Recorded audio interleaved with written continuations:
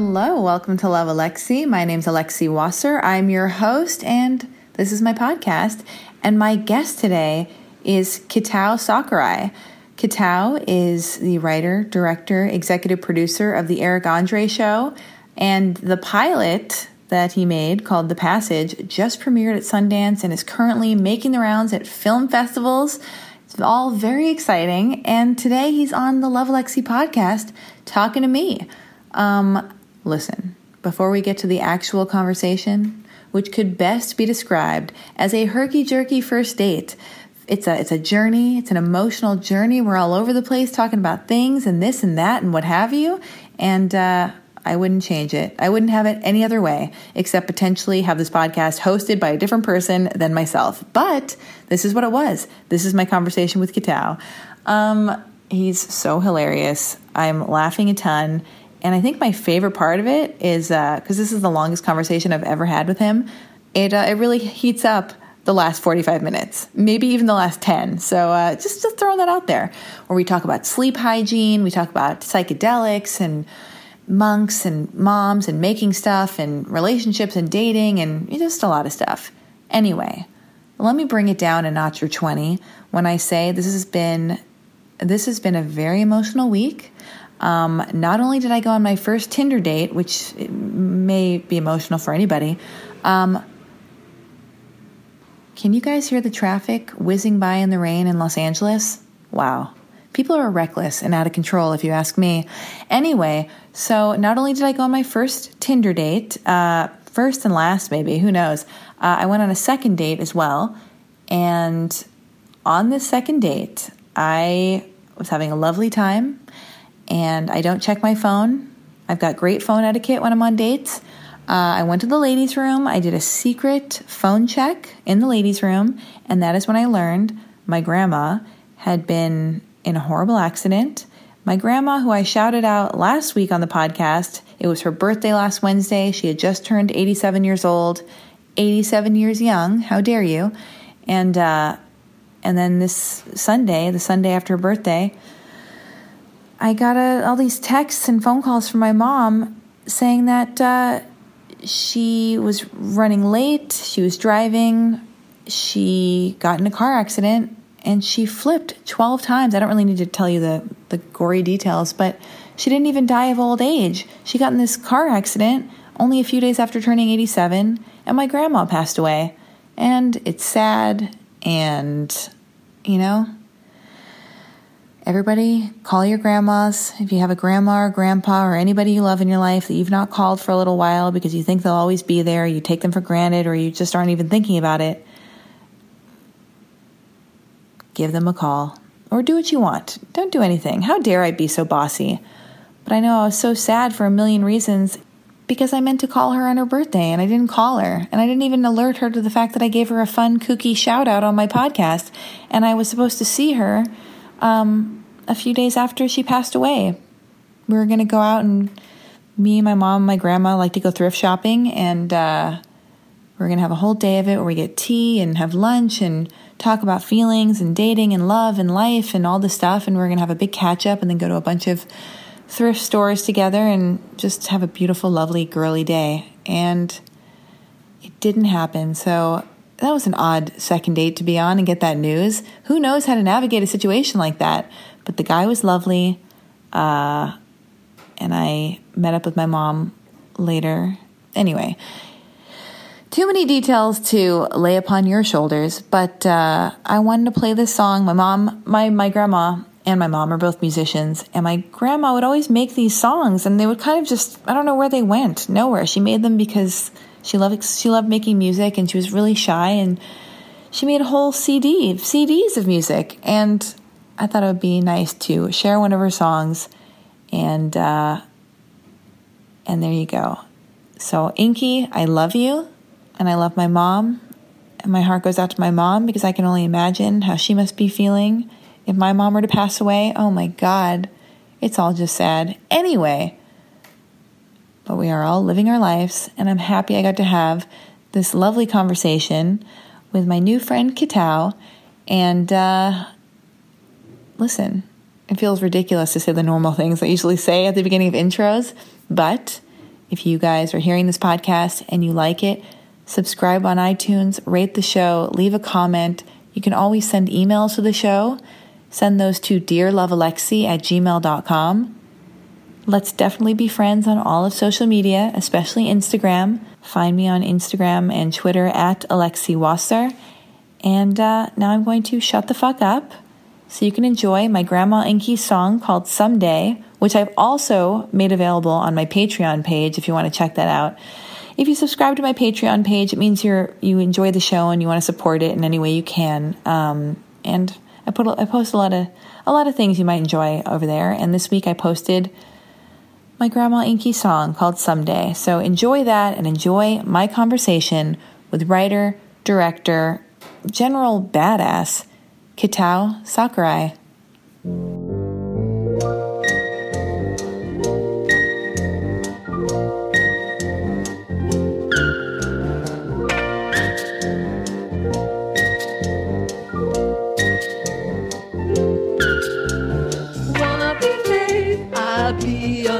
Because I've got what it takes and I use all I've got. Yeah, someday I can feel it deep in my heart. This is the way it's supposed to be. And the day I play my part. Someday as sure as the wind will blow, as sure as mountains are crowned with snow, I will rise to the top, I know.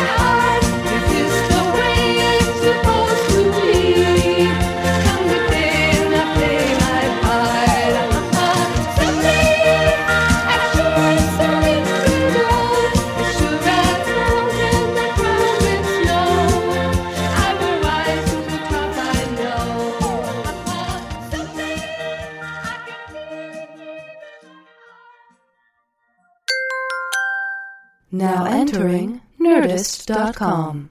You did? You had like a shopping spree before the Love Alexi? I was dropping off a jacket to get altered. Where?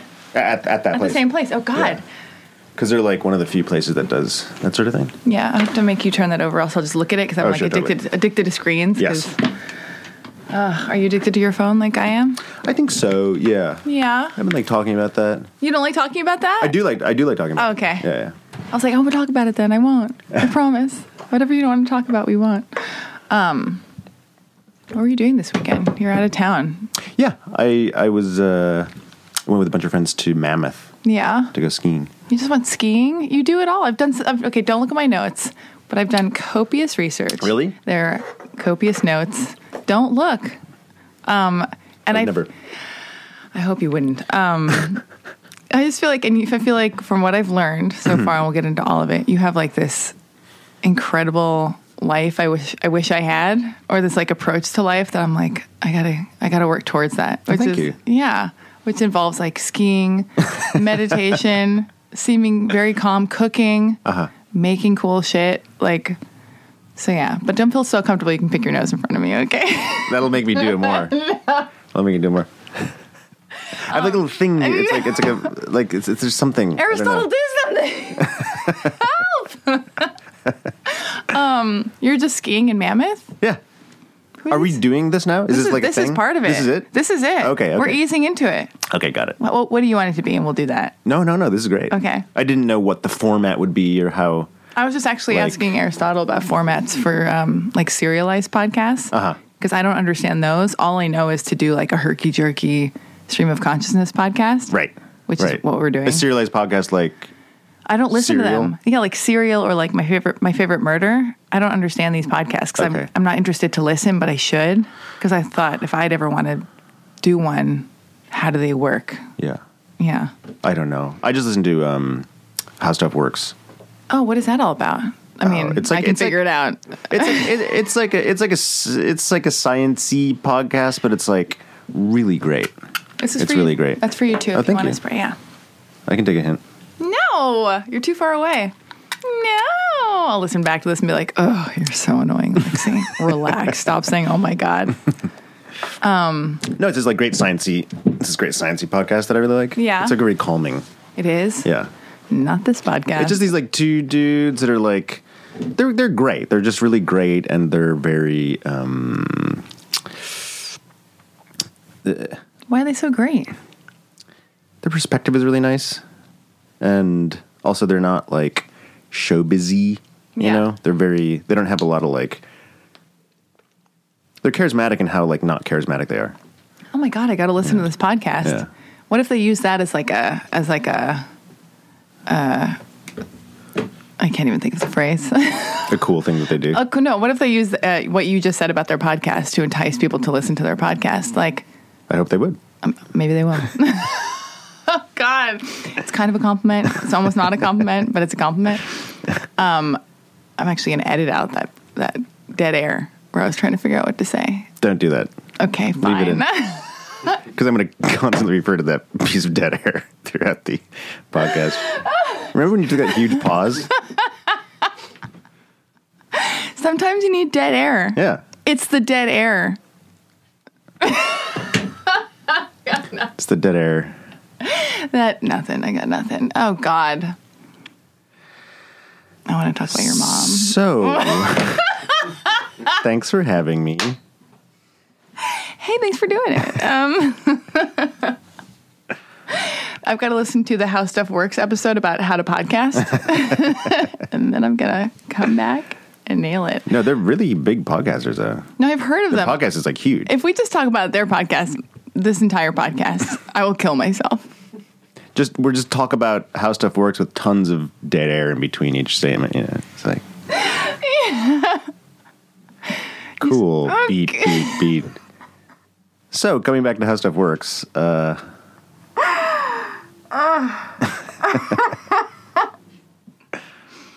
Listen, where do we begin? Where do we begin? I don't know. You tell me. I have no idea what. You're a master talk podcaster. about oh my God. Okay, well, first of anything. all, wait, what was happening at Sundance? Because you were just at Sundance. What were you Oh there yeah, with? that I can talk about. We'll start there, and then I'll take us other places. Sure. Okay, cool. Yeah, that was this project that I love. It was this pilot that I did with Phil Burgers, who's known for his this thing that he does called Dr. Brown, which is a sort of live. He's a clown, but in like very classical sense. You know, he studied in France for many years. And, Oh my God. You know, Sounds scary. Yeah, it's not like painted face clown, like just sort of this very pure physical comedy kind of clowning, which is very like deep and existential. But he does these amazing shows and performances, and he's done stuff with like the BBC and FX and stuff. But we worked together on a pilot. I'm not looking at your notes. I don't think you are. For Super Deluxe, and it got we did it. It was great. I had like the time of my life doing that project.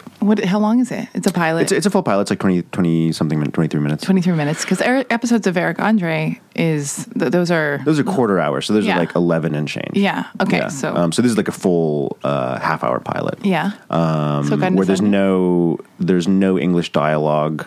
Oh, really? There's no subtitles. There's like 8 languages spoken. Phil, he stars in it. And it kind of like, I don't want to give away too much, but it's sort of his character's journey, throughout these sort of like very bizarre worlds. And he doesn't say a word. He's mute. He doesn't say anything. Oh, wow. But everybody else is speaking in languages other than English. How do we understand what happens? Well, that's the thing, is that it's still physical. know. It's purely physical. Yeah. And that's kind of what I love about the project, and what I love about Phil, is his sense of like comedy and like pathos that he gets across, non-verbally. Yeah. He in his performances, he does say things. Not all of his performances are wordless, but he won like the Edinburgh Fringe Festival a couple of years ago for his one-man kind of performance that was totally nonverbal. Where can I see this? Where can I see the pilot? It's doing festivals right now. It's going to be at Aspen Shorts Fest and Seattle. Where can the people see it? Where can the people see it? When is it going to be on a link I can click online for the peons, the people? Like, it's send you a link. What? Okay, send me a secret link. Oh, good. Okay, great. Remind me. I will. Okay. Another bit of dead air for us and all of us. But wait, so there's a TV. Is this new at Sundance, where it's like there's like a TV it's section? New. Yeah, there's the episodic, like the indie episodic section. There's an indie episodic section. Was this the first year for this? Yeah. Yeah. I was surprised. And then what happens? You show the thing. You show the thing. Is it, I mean, what do they? Is it just like regular, like at the standard theaters, like Eccles and stuff? They show TV stuff, and then, and how did it feel? So, what was the response, and then what do you hope to do? Because you already have a deal with Super Deluxe, so or can people buy it from Sundance, or like I don't know? Yeah, I mean, like we're still sort of like pitching that or versions of that, and so it's still sort of like in the air as to like what is going to happen to that, or whether like that project will move forward in that exact sort of constellation. I don't know. And Eric is okay with this? You're allowed to do other projects without Eric Andre? Of course, what? Of course. That's not what he said. That's not what he said. No, I feel like it's actually really healthy to be, kind of creatively polyamorous. He doesn't feel that way. And actually, let me pull up the text. But this is like you're still shooting that show, right? Or are you on hiatus? The Eric Andre show? Yeah. Or where do you find the time? Where do you find the time to make all these things? It's true. We do have to get into time management because that's a real thing when you're like a creative person. Yeah, totally. But yeah, so. Yes. There's certain things I can and can't say. I would say for Eric Andre Show fans. Oh, God. Where's out there. Yeah. Thank you for your patience. There's something going to be coming out soon. How long's it been? It's been quite a bit since season 4. But oh my God, it's been years. That's been like 2 years almost, right? Yeah, almost. Okay, almost. Yeah, Jesus. That's because we've been working on something that is something that I can't totally talk about, but is very exciting. Yeah. And I wish I could like totally spill my guts about. I'm going to make you. We're going to sweat it out of you. Yeah. Yeah. After this, I'll go off the record and. Oh, really? And dish. God, something's in my throat. I'm so excited. Things are trying to fly out of me. All right. So you got your downtime, secret projects away from Eric in your polyamorous relationship or what have you. All right. You're living your life. That's happening. Then you're skiing to Mammoth because you have all these friends. Who are these friends? Who are these people? Just like the crew. The crew? Yeah. Is it the same crew you use for everything all the time? Do you have like a family? It's like a close circle of friends that do activities together. Yeah. We worked out like all the time together. You work out together? Yeah. What do you guys do? Hot Pilates? No, we do like, we rock climb together. Oh, Jesus Christ. And we go on like camping adventures together. Add this to the list of this lifestyle that I might never even know. God damn it. You cook together, I bet. You eat food together, maybe. We eat food together. Totally. Something you got to eat. Yeah. Well, it's actually like it's in flux right now because the woman who we work out with all the time, Darian, she just had a baby. Ugh, I hate it when that happens. So she's on maternity leave for a few months. So we're sort of figuring out because we have this like Saturday ritual of like going to the rock climbing gym and doing her class and then rock climbing and then going to like Nick's Cafe and where's Nick's Cafe? We'll find you. It's in Chinatown. Yeah. Okay. Wait, she's on maternity leave just from you guys. She's from just life. Okay. Well, she's also my personal trainer. She is? Yeah. God damn it. Okay. You're not in CrossFit though, right? No, we work out at a CrossFit gym, but it's not. I don't do CrossFit. Yeah. Are the levels working? Yeah. But I'm about to start doing boxing. You are. I heard that's great. I had an actor in here who loves boxing, but during the conversation, it was so random. I didn't express any like love for boxing or like an obsession with boxing. And Aristotle and I were even talking about it after because he was like, "You should come box with us." And then he goes, "You should just come watch us box." And then I was like, "Why would I do that? That would be so odd if I just like showed up just to watch him box or something." It'd be cool. I'm sure it'd be cool in a curious kind of way. I would do that, but like the vibe I got was more like he was really legit, thinking like girls would want to just watch him box. I would box. I would actually box. Yeah, come box. I don't know. Oh no, I'm not inviting myself to box with you. You can. I actually am now. Yes, I am. But wait, is it bad if I call this past guest now and text him and say like maybe I will go boxing, or does that make me like a piece of garbage? Okay, we got a shrug. We got a shrug from Aristotle. I'm even more confused now. Okay, anyway, but I actually invited you to box. I'm going to watch. I would love to go with you and box. Yeah. I'm okay. Good. You should take the more active route. I would love to be more active. Yeah. I think I've gained 10 pounds and I gotta shed it. Yeah, I'm super out of shape. You are? Incredibly. You look so fit and fantastic. Oh, thank you. And your hair is so cute because I looked there are all these pictures of you on the internet and they look like nothing like you. You look younger now. You look cuter and cooler. You always looked adorable and handsome. But then I was like looking at this that's the shitty thing about the internet. It's so irritating because like, you know, whatever age I'm in my mid-30s. Oh God, am I? But okay. And I'm like, oh my God, it's so weird to be in this like generation where the internet was happening, like the beginning of the internet. You didn't even know what the ramifications would be. Coming of age on Facebook and like Cobra Snake or something. Sure. And it's just kind of embarrassing. Like bad hair choices on my part and like fashion faux pas. Mm-hmm. And I don't know. It's just like, ugh.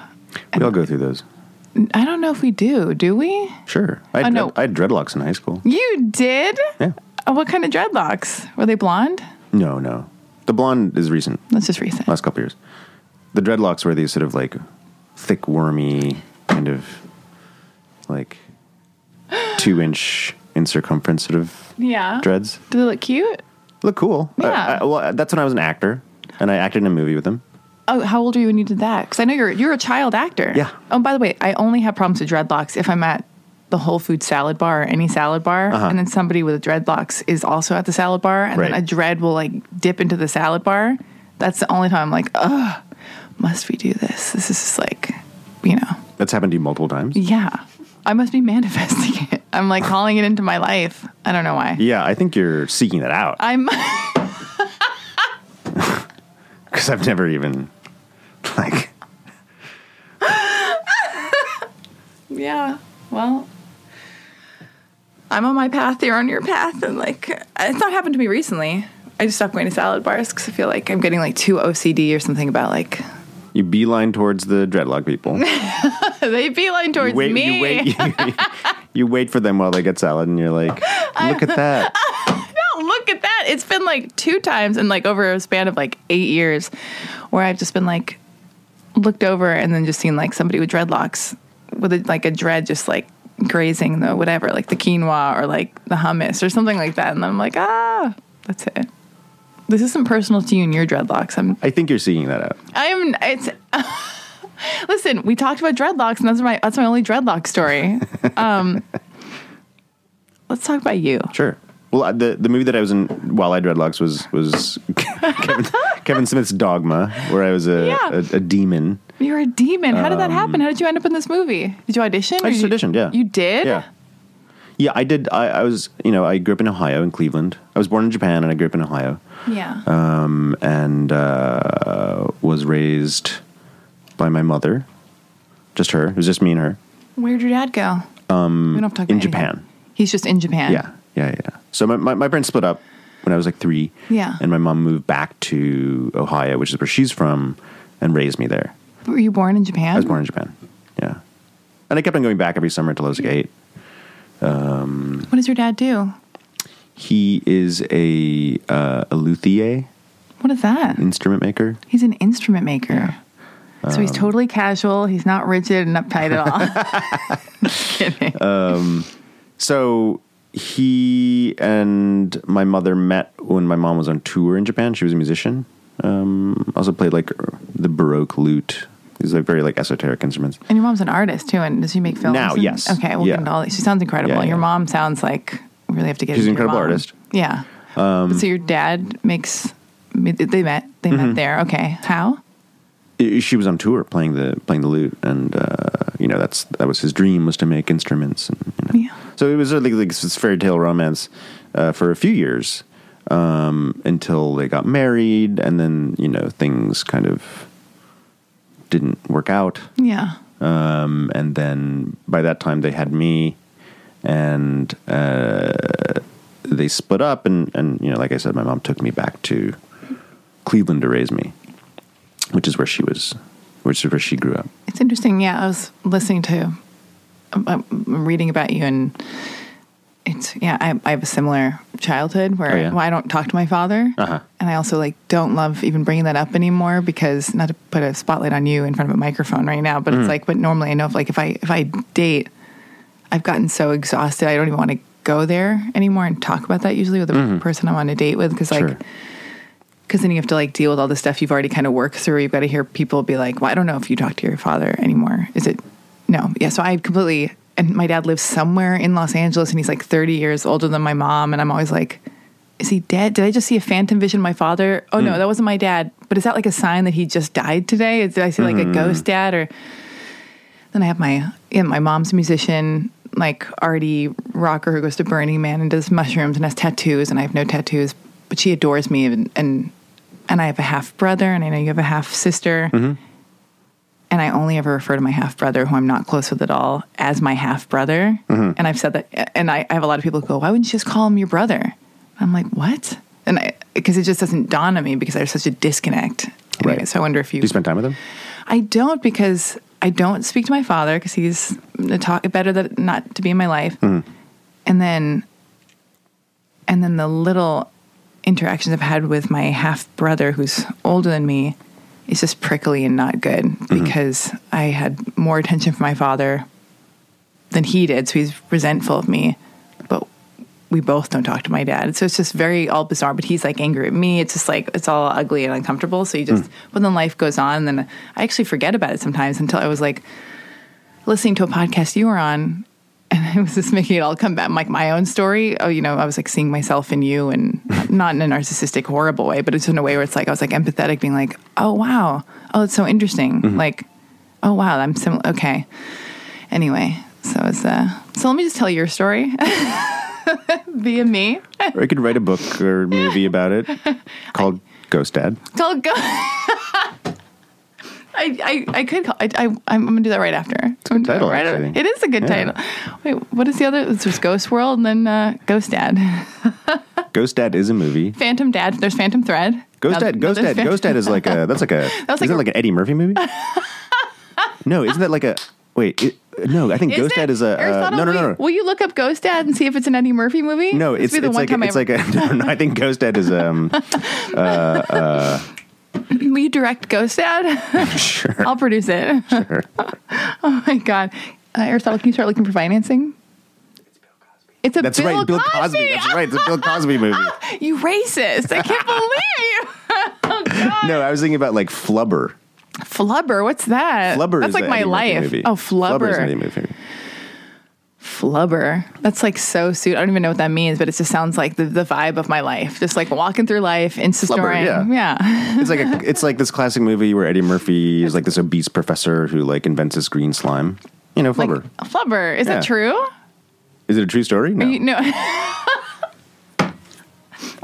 My nose is running too, and I keep looking for there's no tissues. There. Okay. Oh no! You know what? I would love that actually, but not now. We're not there yet. We will get there. I've always had post. I mean, this is riveting podcast fodder, but I've always had post nasal drip. Really? What's that all about? Just in life, baby. Thank you. Just in life. Oh my God! Catal just looked at his watch. Just checking. A nightmare. Just checking. I got you for an hour and a half. Okay. Is that okay? Yeah. All right. Oh, you don't need these, I right? don't need those, no. Okay, I do. Okay. I don't know how to open these on the thing. I'm going to ask you for help. All right. So you're in Dogma. Mm-hmm. I don't even know how we got over here. Thank you very much. Oh, boy. This is like... I don't want to wipe my nose. I feel so exposed. Okay. Wait, but so you're a child actor. Mm-hmm. How old were you when you started acting? I was like 5. You're like 5? Yeah. And then how did this happen? I was in a Saturday Japanese school. Okay. Which my mom put me in to sort of like maintain my Japanese, which I'm really thankful for because now I can still speak Japanese. Will you teach me one thing in Japanese? Sure. Okay. Nothing bad that's going to make me look like a fool. I feel like I can't trust you. The whole thing with like the Eric Andre show, I always got scared of him and you in that world because I always thought like, oh my God, are they going to be pranking me? Or the vibe, is it like, which I don't think is true. Mm-hmm. Right? Yeah, we're not like... Perpetually pranking? We're not like pranking people. Yeah. Yeah. That's like the show. That's just a show. Yeah. I'll just leave it there. I trust you. I like having a good time, but I'm not like... He just likes having a good time, you guys. Okay. I'm not like, check this out. Oh, psych. It's dog feces.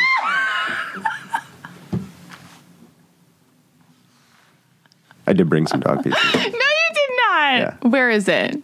It's in my canteen. I don't think that's true. Is it? Just find out. Oh, God. Get ready for a prank. I will prank you by the end of this podcast. No, I can't handle it. I will kill myself. Oh my God. It's true. What's like the most horrible thing, like when a guest has come on the show and not expected to be fucked with? Mm-hmm. Like what's the worst reaction you've had to a guest coming on the show, on the Eric Andre show? Worst is hard to define. What do you mean worst? I don't know. Like most biggest response? The biggest, most uncomfortable, just like, wow, they were really uncomfortable and not feeling good about this. They had a bad time. Well, I'm going to wipe my nose too, by the way. Don't look. Okay.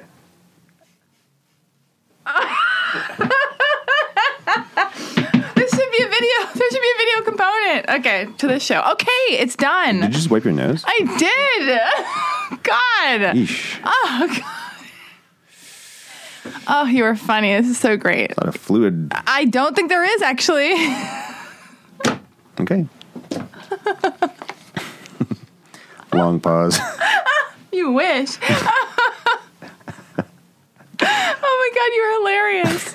Oh, my God. Please don't prank me, though, really. I can't. Now I'm just going to live in fear of being pranked. You might as well. Okay. No, but you shouldn't. Okay. Right. So what was the biggest reaction? And then we'll get to the, Well, the walkouts are the biggest reactions. Who walked out? Who wept? Lauren Conrad walked out. Mm-hmm. And T.I. walked out. But those were really like the only... Those are kind of the only two big walkouts that we had. Yeah. We like when a guest stays and is visibly... I'll just say like affected by what is going on. Yeah. I don't know. I just think that there's like a special, there's something that really special. Oh boy.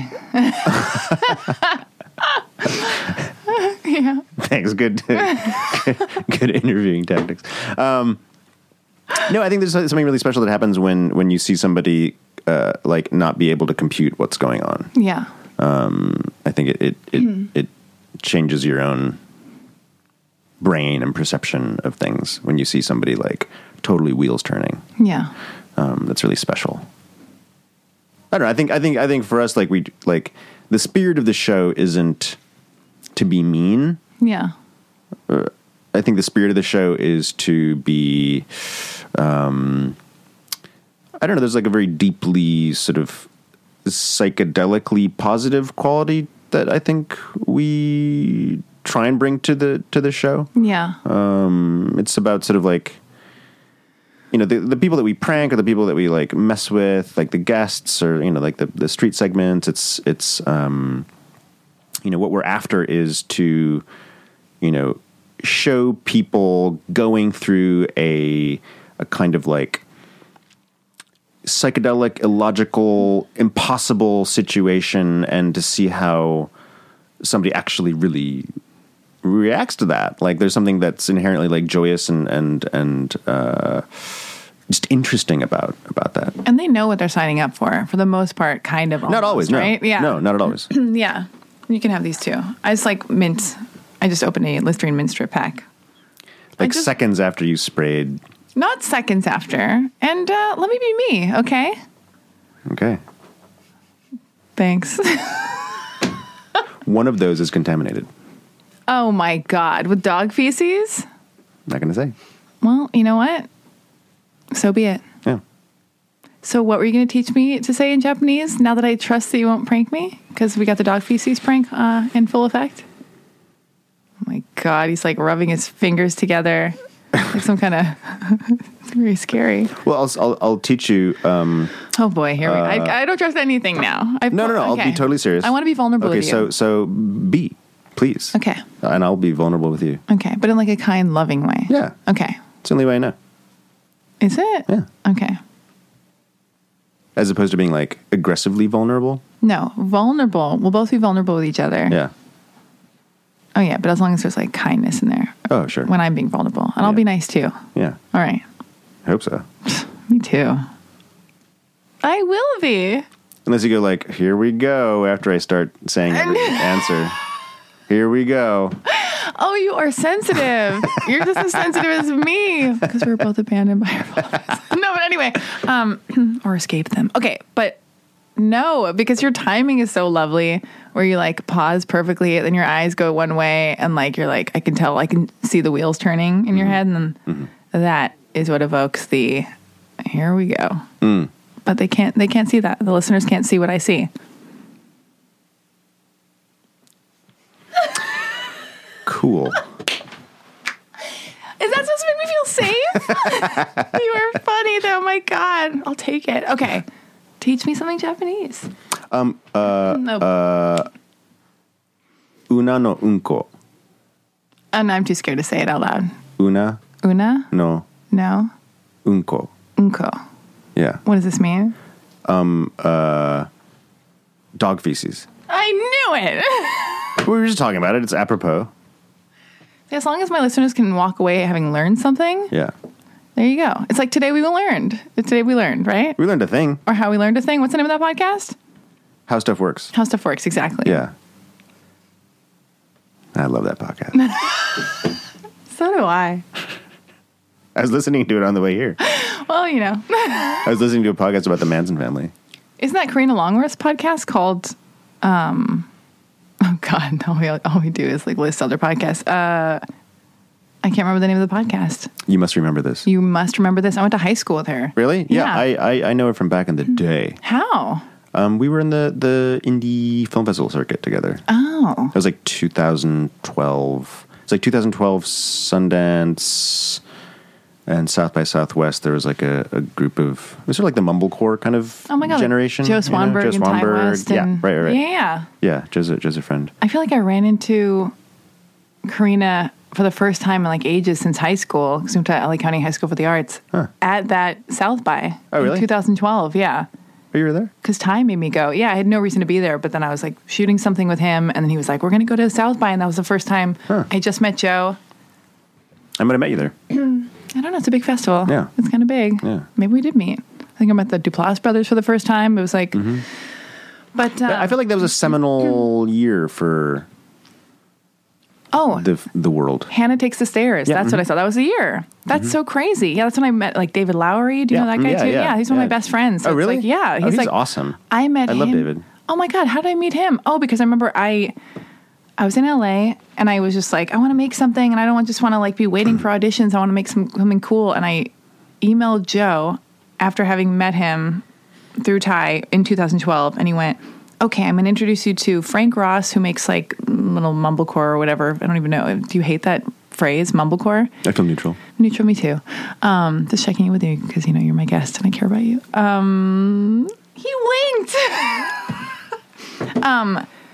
And then Joe was like, you have to meet Frank Ross and you have to meet Lena Dunham. And then I met Lena, and yeah, it was a seminal time where it's like all these people. But so now I know how to say something in Japanese. Is what that happened there. Mm-hmm. All right, you're in this day school on Saturday. We're jumping all over the place. Yeah, no. Your mom. How do you end up acting at the Saturday Japanese day school? Well, they did like a sort of mid-year plays kind of thing. And you were thriving at the place, or what happened? Well, no, I was like incredibly shy. Yeah. I was a very, very shy child. And I acted in this play. I was originally supposed to be just like one of the goldfish, but for whatever reason, the role of like the old man opened up. And I got that role. I don't know how or why.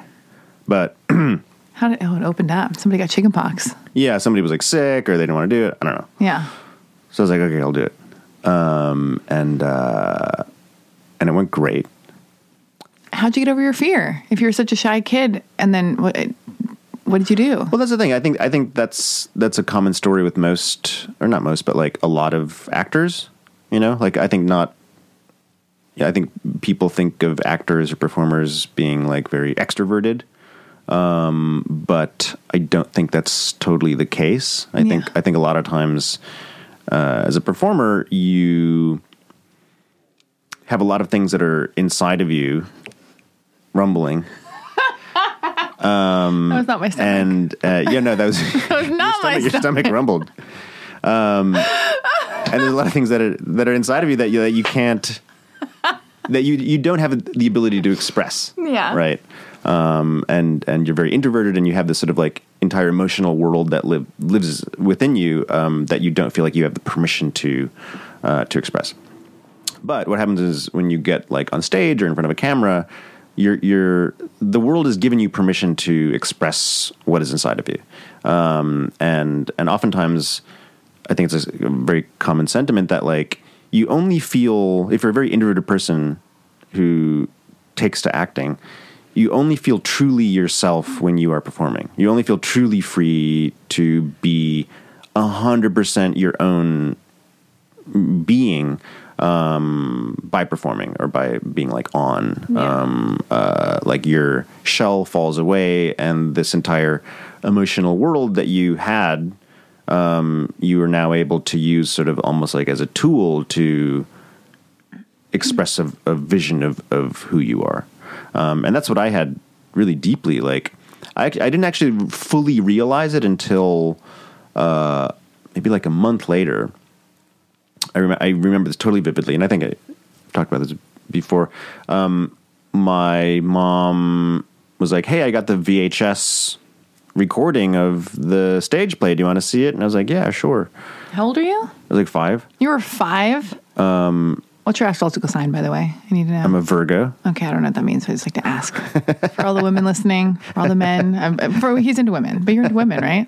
Yeah. It's none of my business, but yes. Okay, so. So she popped it in. 5 years old. 5 years old, played it, and I saw it, and like, it all kind of came back to me. Mm-hmm.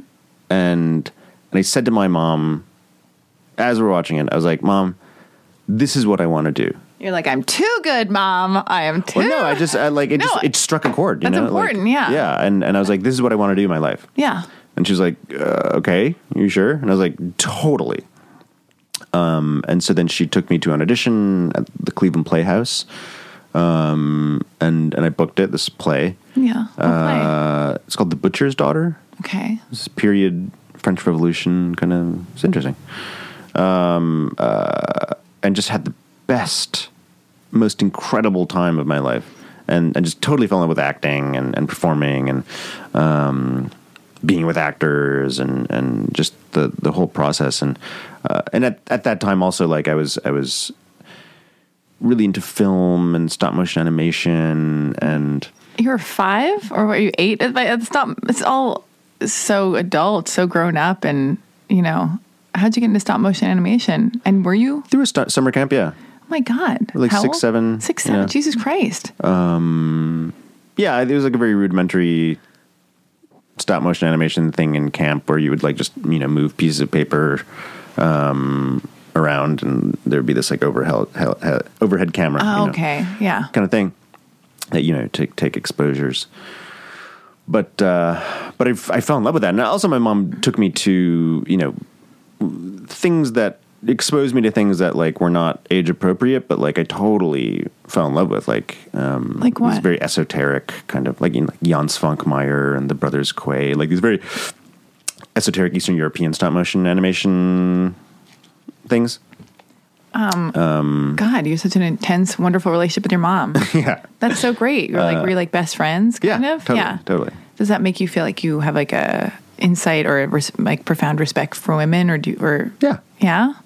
Do you talk to your mom about like love and dating and feelings and all your stuff? Some. Yeah? Some. Why some? Or what do you mean some? Like you cut off the, I'm not saying you need to talk to her about sex or anything, but where do you draw the line? Well, just 'cause I think like, I think when it came to like dating and stuff like that, that was like a harder part of growing up for me. Like, Why? Again, you don't have to talk about anything you don't want to talk about. Just tell me to fuck off or tell me to edit out later and I will. okay. But I'm just like talking to you like I would for at a cafe or whatever. Yeah.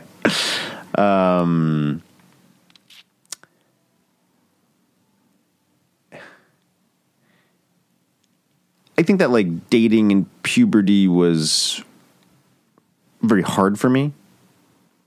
Growing up like without like a father figure or like a larger sort of Male presence? male presence or anything like that. Like I think my mom didn't quite know how to do it, and like I craved some kind of like male presence to help out, but that wasn't the case.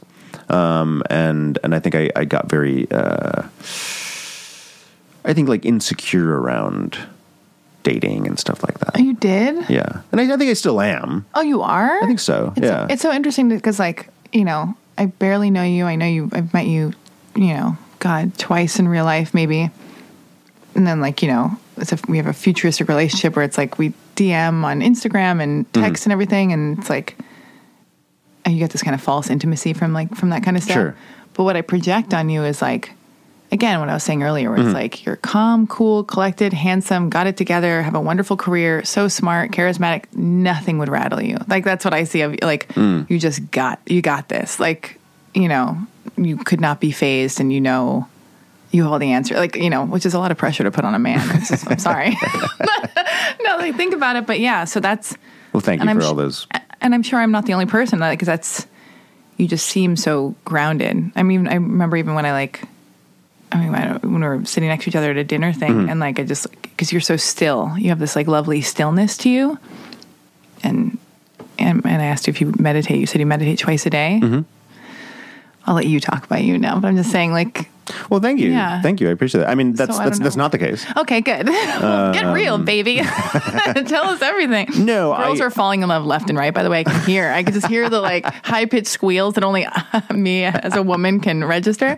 But yes, it's still difficult for you now, or what do you go through now? Yeah, sure.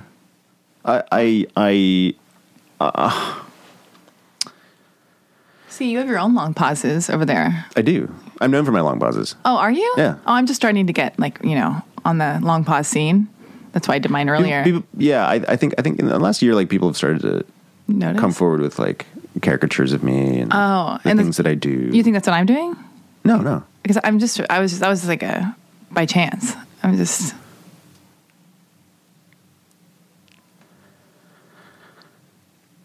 Right. Sure. Oh my God! I can't. So. And you're telling me you have Podcast, problems with the lady? Fuck you. Podcasting. What's your question? Tell me about. You have no problems with ladies. This is how you're living your life with the ladies. I mean, they just broken hearts left and right, shattered hearts. Well, I think my relationship with like dating and women is complex. You know, I think that like Go on. Yeah, because I think I have a lot of residual insecurities from that time in my life, like for sure. And I also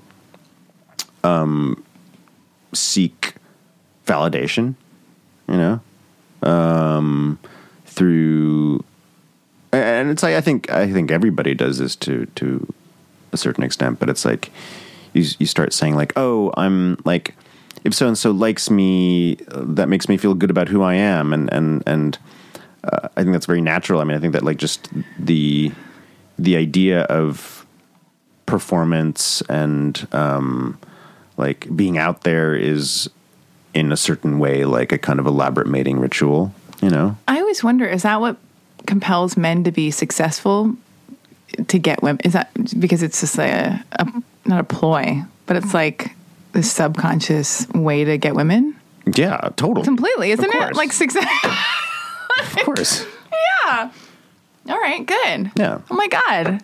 This podcast will change everything. But like if you like super pull back and look at the bigger picture of let's do that. Only a little. Like, you know, humans as animals just trying to procreate, like that totally makes sense. Yeah. It's like, of course you want to be, you want to display your fitness of survival. Yeah. To, you know, the whatever. Yeah, whoever you're attracted to. Whoever you're attracted to. I know, woo, yeah. And that's what you're trying to do. Like, that's the name of the game. Like, you're trying to be like, hey, I am worthy. I am fit. Yeah. You know, for like, to procreate. Here's a question. I get really weird about this. I have all these old-timey, like, I'm very, like, old-timey traditional when it comes to dating, and I think a lot of people would expect that, like, I wouldn't be that way, but I'm monogamous. Like, when I get in a relationship, I'm, like, happy to be monogamous if I met a person I want to be with. Yeah. And then the whole dating thing, I get so confused with like even the paying thing, like that detail where I'm like, I want the man to pay for dates, like when he invites me to dinner or take me out to dinner or whatever. But then a big, huge part of me feels completely guilty as that's happening. Mm-hmm. So since you are a fit man in the world, living his life on this podcast today, how does that work when you go on a date? Like, and what do men? I just don't understand what's going on anymore. It's 2018, or whenever anybody's listening to this show in the ether. How is it supposed to work? Should I feel guilty? Is that too old-timey traditional? What's the future of like I don't know. I know it's subjective, but like, how do you see dating and like those kind of ritualistic? I like the ritualistic formality of it. I think it's like hot. Me too. To be like, hey, I'm asking you out on a date and da-da-da. If that's the vibe, you know, because sometimes it's just not the vibe. Yeah. Okay, so let's say it's a date. It's a vibe. Yeah. There's a vibe. It's a date. Okay. Right. So what, the man pays for all the dinners all the time and you don't have to worry, and like the girl shouldn't feel guilty or bad? Because I get like emails from girls and just eat a sandwich or something. Alexi's covering up for her stomach growls. It's embarrassing. Have another Listerine strip. I'd rather have a squirt of the spray.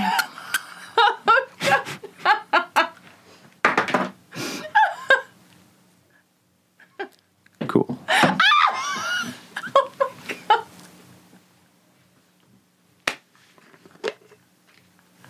Do not make a big gulp into that. Oh God.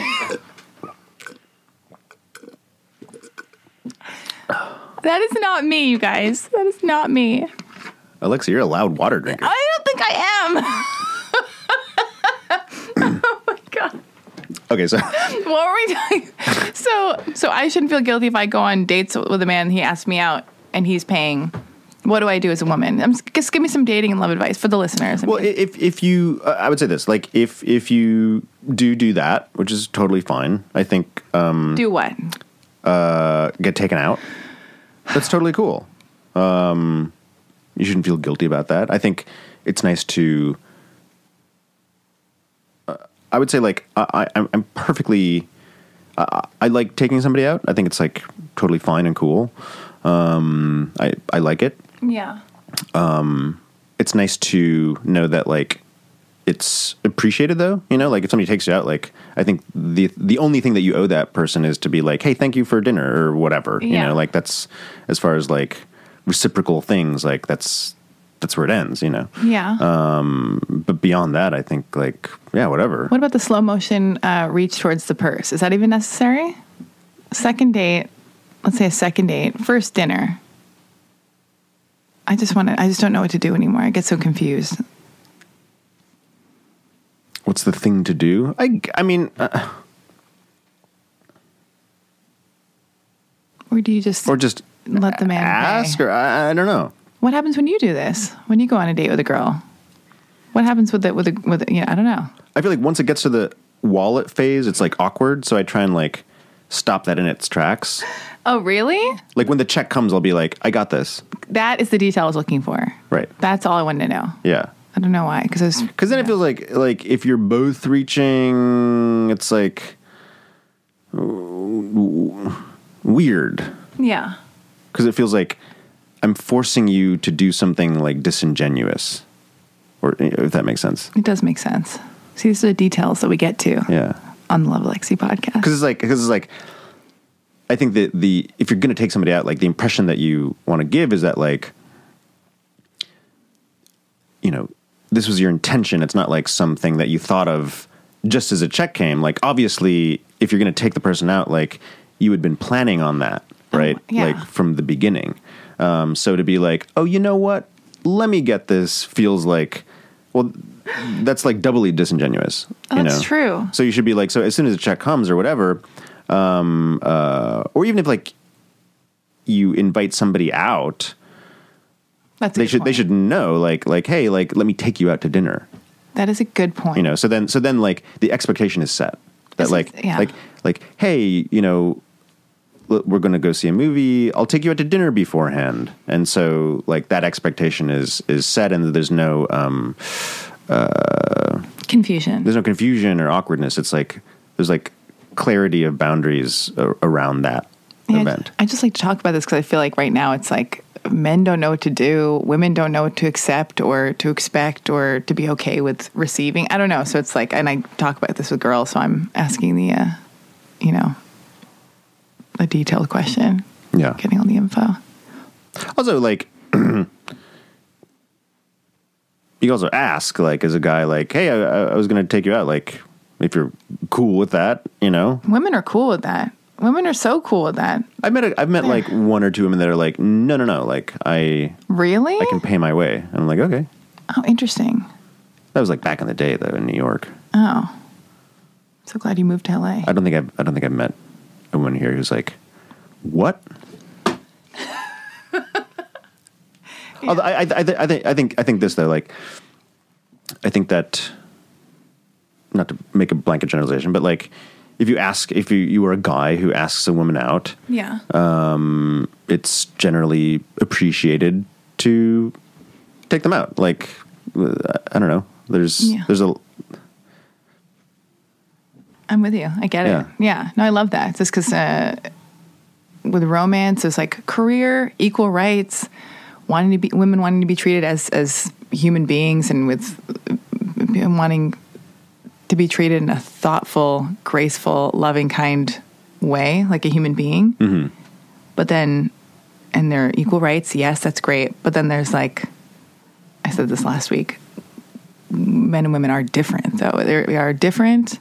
And the romantic aspect of a relationship is also like, I don't know. Yeah, it's this weird balance where I just talked about this with all my girlfriends where we're like, oh God, was it bad? We'd feel bad about this. It's like, you know, monogamy and wooing, and you want to fall into somebody's arms and feel safe with a man, but it doesn't mean you're not a feminist, and it doesn't mean you don't. I don't know. So it's like when I get a man on the show, it's so nice to like talk about this stuff because it's so topsy-turvy right now. Everybody's like kind of confused sometimes in dating, I think. Yeah. You're like, what's allowed? Is she going to get mad at me? Oh God, do I have to, I would say if you're a guy, like, don't be worried about a woman being offended by you taking them out. no, like, just take them out all the time.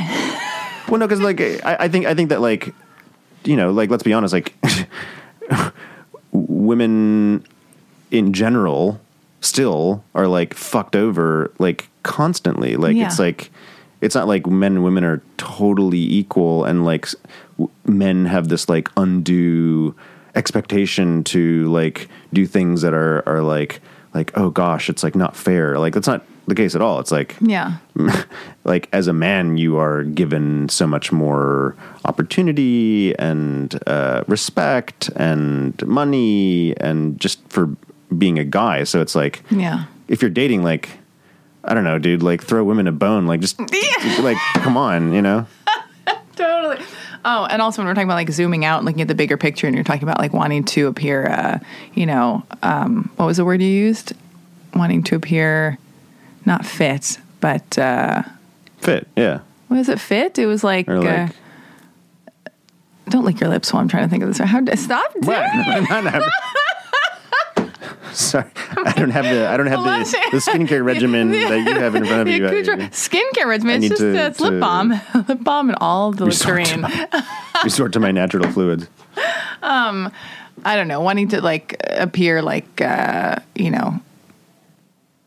like you're the viable, like you're the candidate, you're the one to choose because like you have a great job and you're like, yes, look at me, I'm not fuckable. That wasn't the word, but that too, I guess that falls into the thing. But anyway, then knowing how to woo a girl and taking charge in a date would also fall into that category of zooming out. Oh, and women make the babies. Essentially, if you're going to clock one over the head with a baseball bat and drag them home with you, they're going to be, actually, I'm going to take that.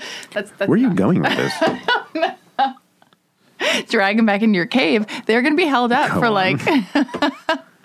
Are you jerking off? I can't believe I'm just kidding. He's not, which is really rude, actually. Anyway. Yeah.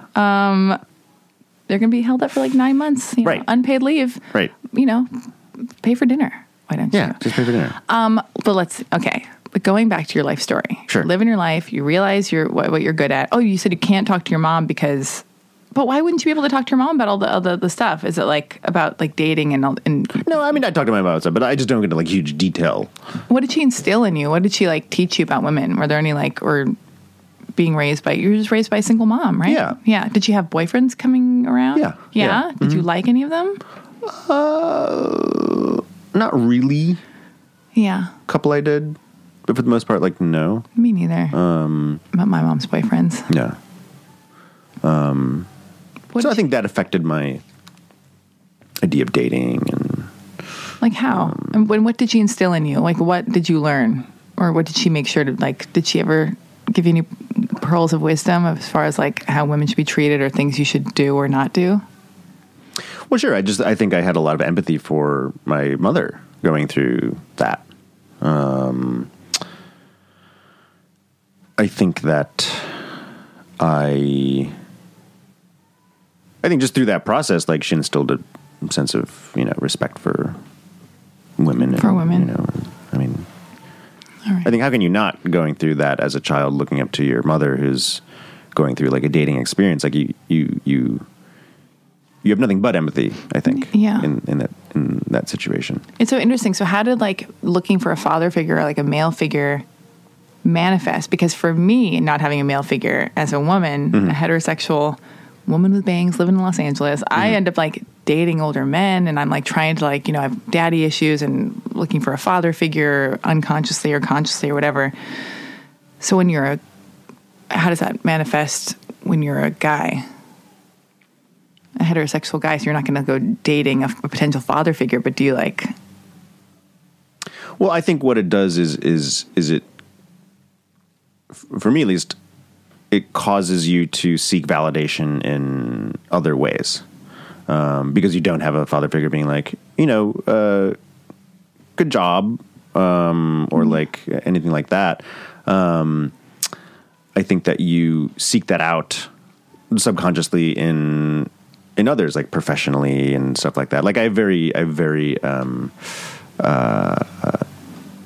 high expectations of myself, I would say. Oh, you Or, like I'm very do? like hard on myself. Oh, you I can are? be. You have stuff to prove. Is it like a subconscious, like, I'll show you kind of thing? Because I have that. I'm only speaking for me, so I'm projecting that on you, but is that something in you? Like, and Maybe, or just like a feeling of like not ever being good enough, you know?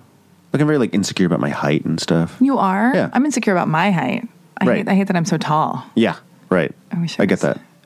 You get that? Yeah, About my height? yeah. Why? Well, no, I mean, to come back to dating, like, I feel like I'm insecure around about my height, usually around sort of average heighted women. Yeah. But it's like actually like tall women that I find are much more don't actually care about height as much, Really? or that I've found. Oh my goodness. But wait, so Well, what- just because like and my theory is that like I think that like as a very tall woman, you are outside of the like what is considered the, you know, kind of typical standard of like, oh, this is how you should be to be like attractive. but wait, aren't supermodels really tall? Yeah, but like I don't think that's Oh my god, that's like neither here nor there though. but am I being insulted for my height right now? What's happening? No, Okay. no. I'm just saying that like in my dating experiences, I've dated like much taller women who have had sort of like who have been like, oh yeah, I don't really care about height because I understand what it's like to be outside of like the normal realm of height. Oh, You know? so you relate to me because we're both out of the normal realm of height? Maybe a little, yeah, sure. But you're average height. How tall are you?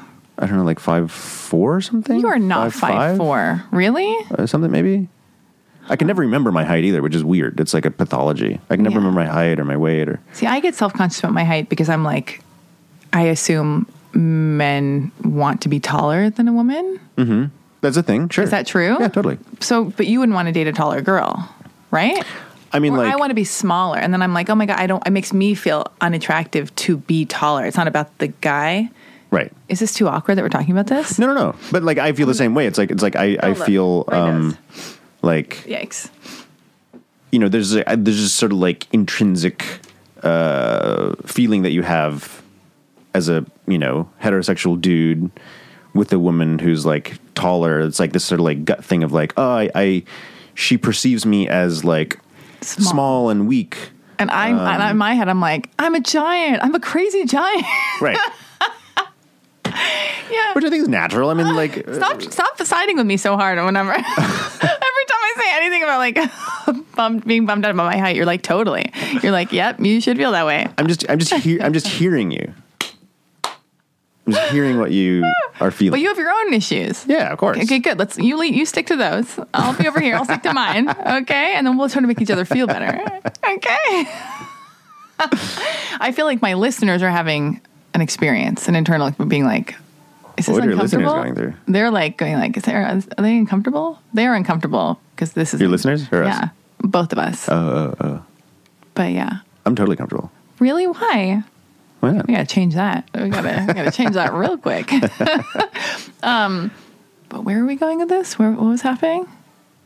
Dad stuff, height stuff. How the hell did the height stuff? Oh, you said Oh, just yourself. about like being insecure, Yeah. you know. Yeah, also because it's like I can be jealous of tall men.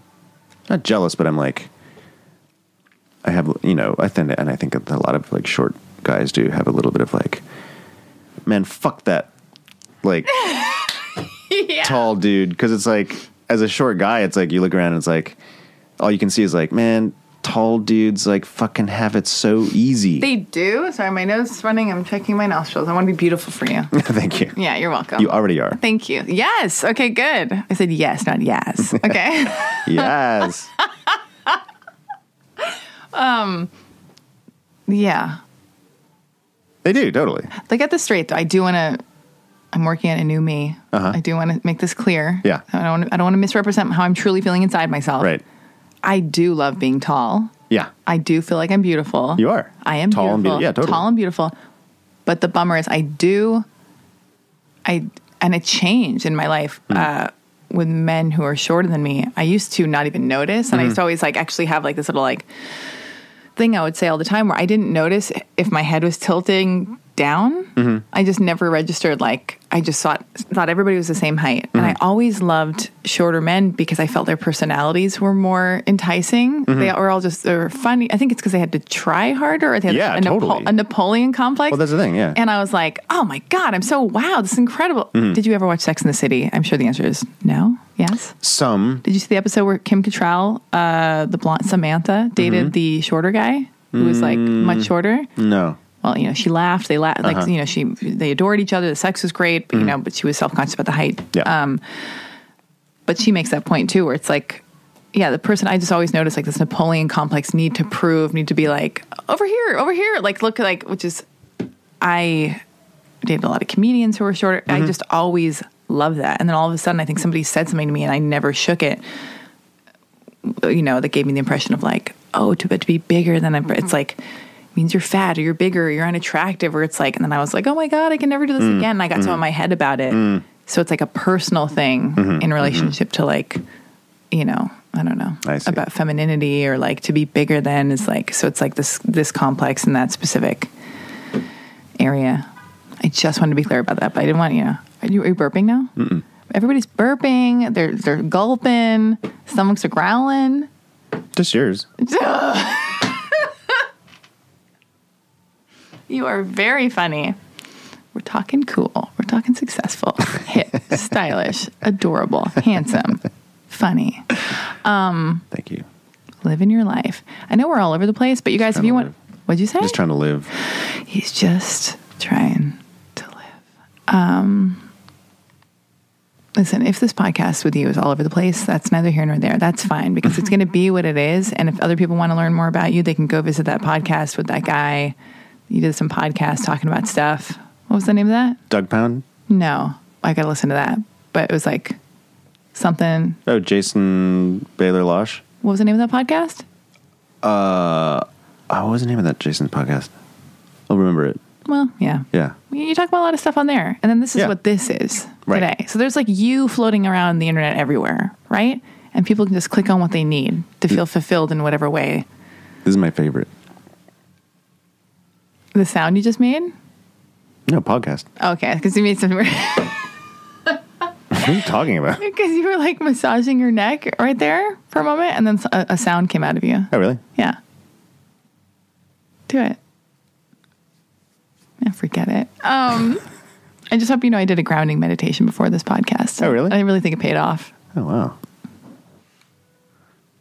Good for you. I don't feel like you're trying to make me feel safe when you talk to me like that. Okay? Well, here's where you left off on that podcast, and we'll jump back. We'll get to dogma. We'll get to child acting. Living your life. Oh, and I always think with acting and anything you do, acting and watching a movie or watching a movie, there's escapism, which is such a nice thing where you can just lose yourself.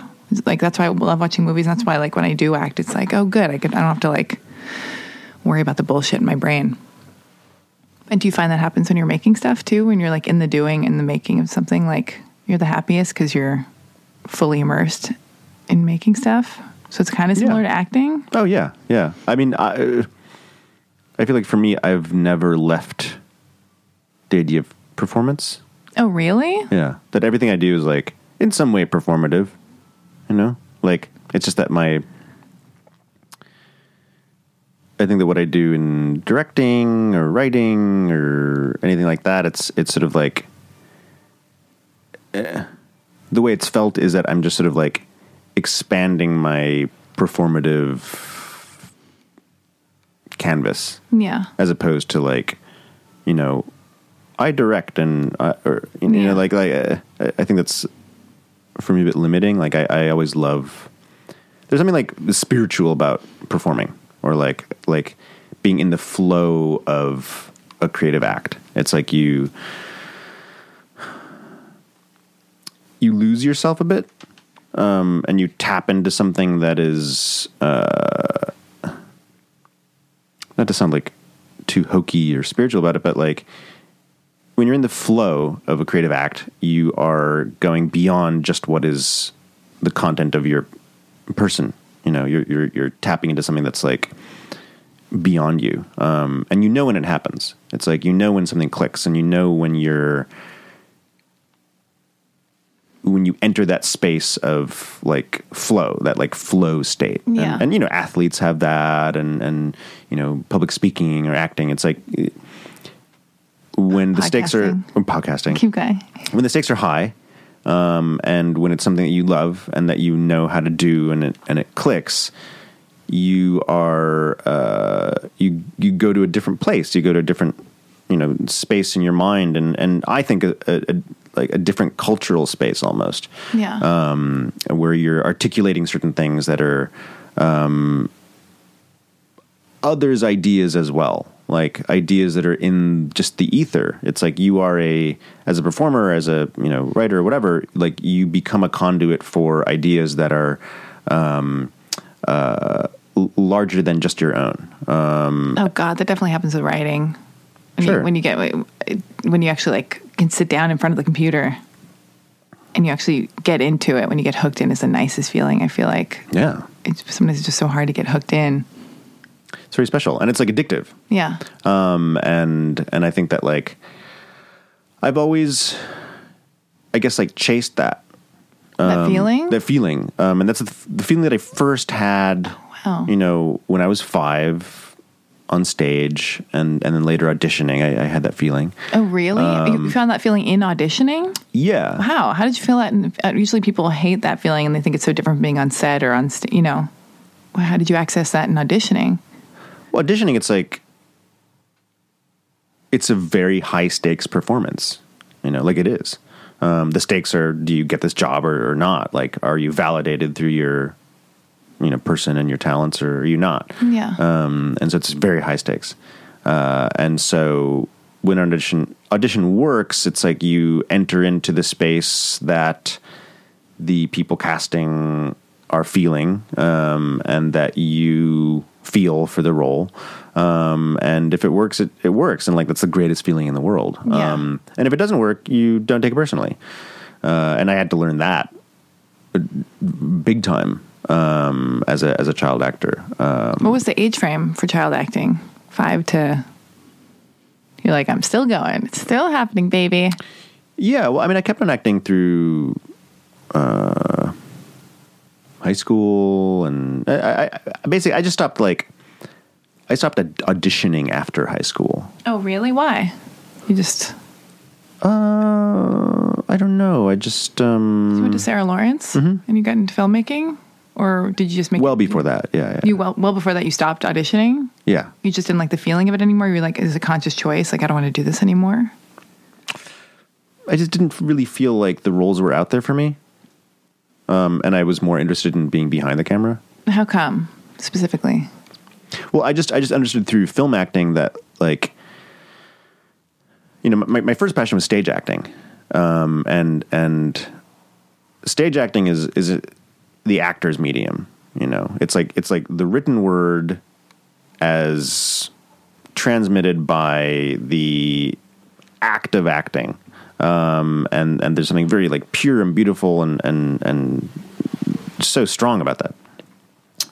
But then I started acting in movies, and I discovered like, oh man, like filmmaking is the filmmaker's medium, you know, like acting is a huge part of it, of course, but like the actual, you know, machinations of that craft is in the hands of like, you know, the directors and the photographers and stuff like that. It's like, it's a craft. It was more interesting to you? It was more interesting, yeah.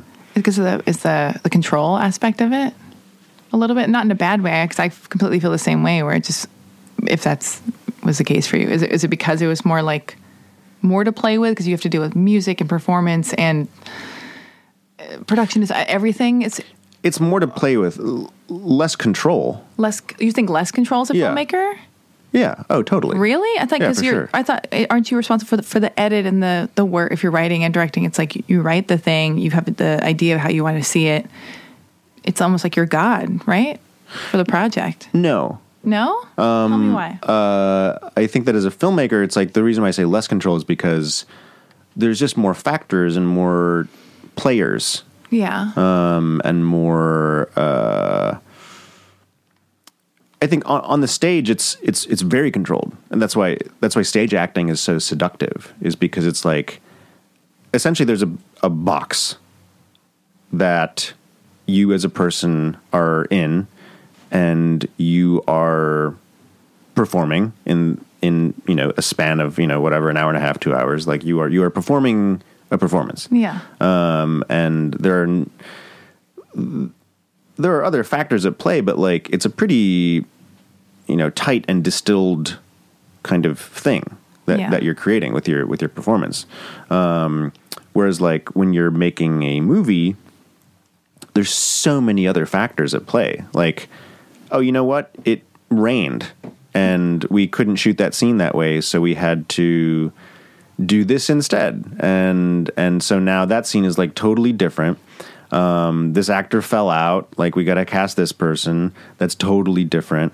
Not to say that like those factors don't totally apply to stage acting, but I think all I'm saying is that like in filmmaking and movies, there's just so many other elements and circumstances. And then like each step is you're creatively reborn, or you should be creatively reborn. Like once you finish shooting a movie, that should be that experience, like in order to really like advance in a healthy way, it should be like completely forgotten. Yeah. And like that should be dead to you. Like the audition, if you didn't get it. Right. If you didn't get it, like that's like it's meaningless. Yeah. Like, and once you finish shooting, then you have all this like footage, and then it's like, okay, then you have to work with this footage as a creative person, and you have to lead. You have to be a leader of everybody's creative energies, and I think that's the most important thing about a director, is that like it's not that you see every shot frame by frame, and I mean, I think certain directors, of course, are like very controlling and want to have a very distinct vision, and that's great. Yeah. But I think the way I try and look at it is that like every step of making a project is an opportunity to either uplift other people's creative energies in service of this thing. That's cool. Every step of the way, That's exciting though, because you work with the composer or the music supervisor. That you're with the editor, unless you're editing yourself. Mm-hmm. You have okay. So but it sounds like it's just like a beautiful thing to like be overseeing and like, or like you're the orchestra leader. Yeah. Or whatever you want to phrase it, however you want. Like the way I kind of see it is like I try and be like the first member of the audience. Okay. So it's like if I'm directing you in a scene or whatever, like, I'm trying to obviously like give you just very clear, playable direction. But then beyond that, like when you're acting in a scene or whatever, like I'm just trying to receive your performance, and be very like just open about being receptive to that. Cause like, in a way you are like, I'm trying to like,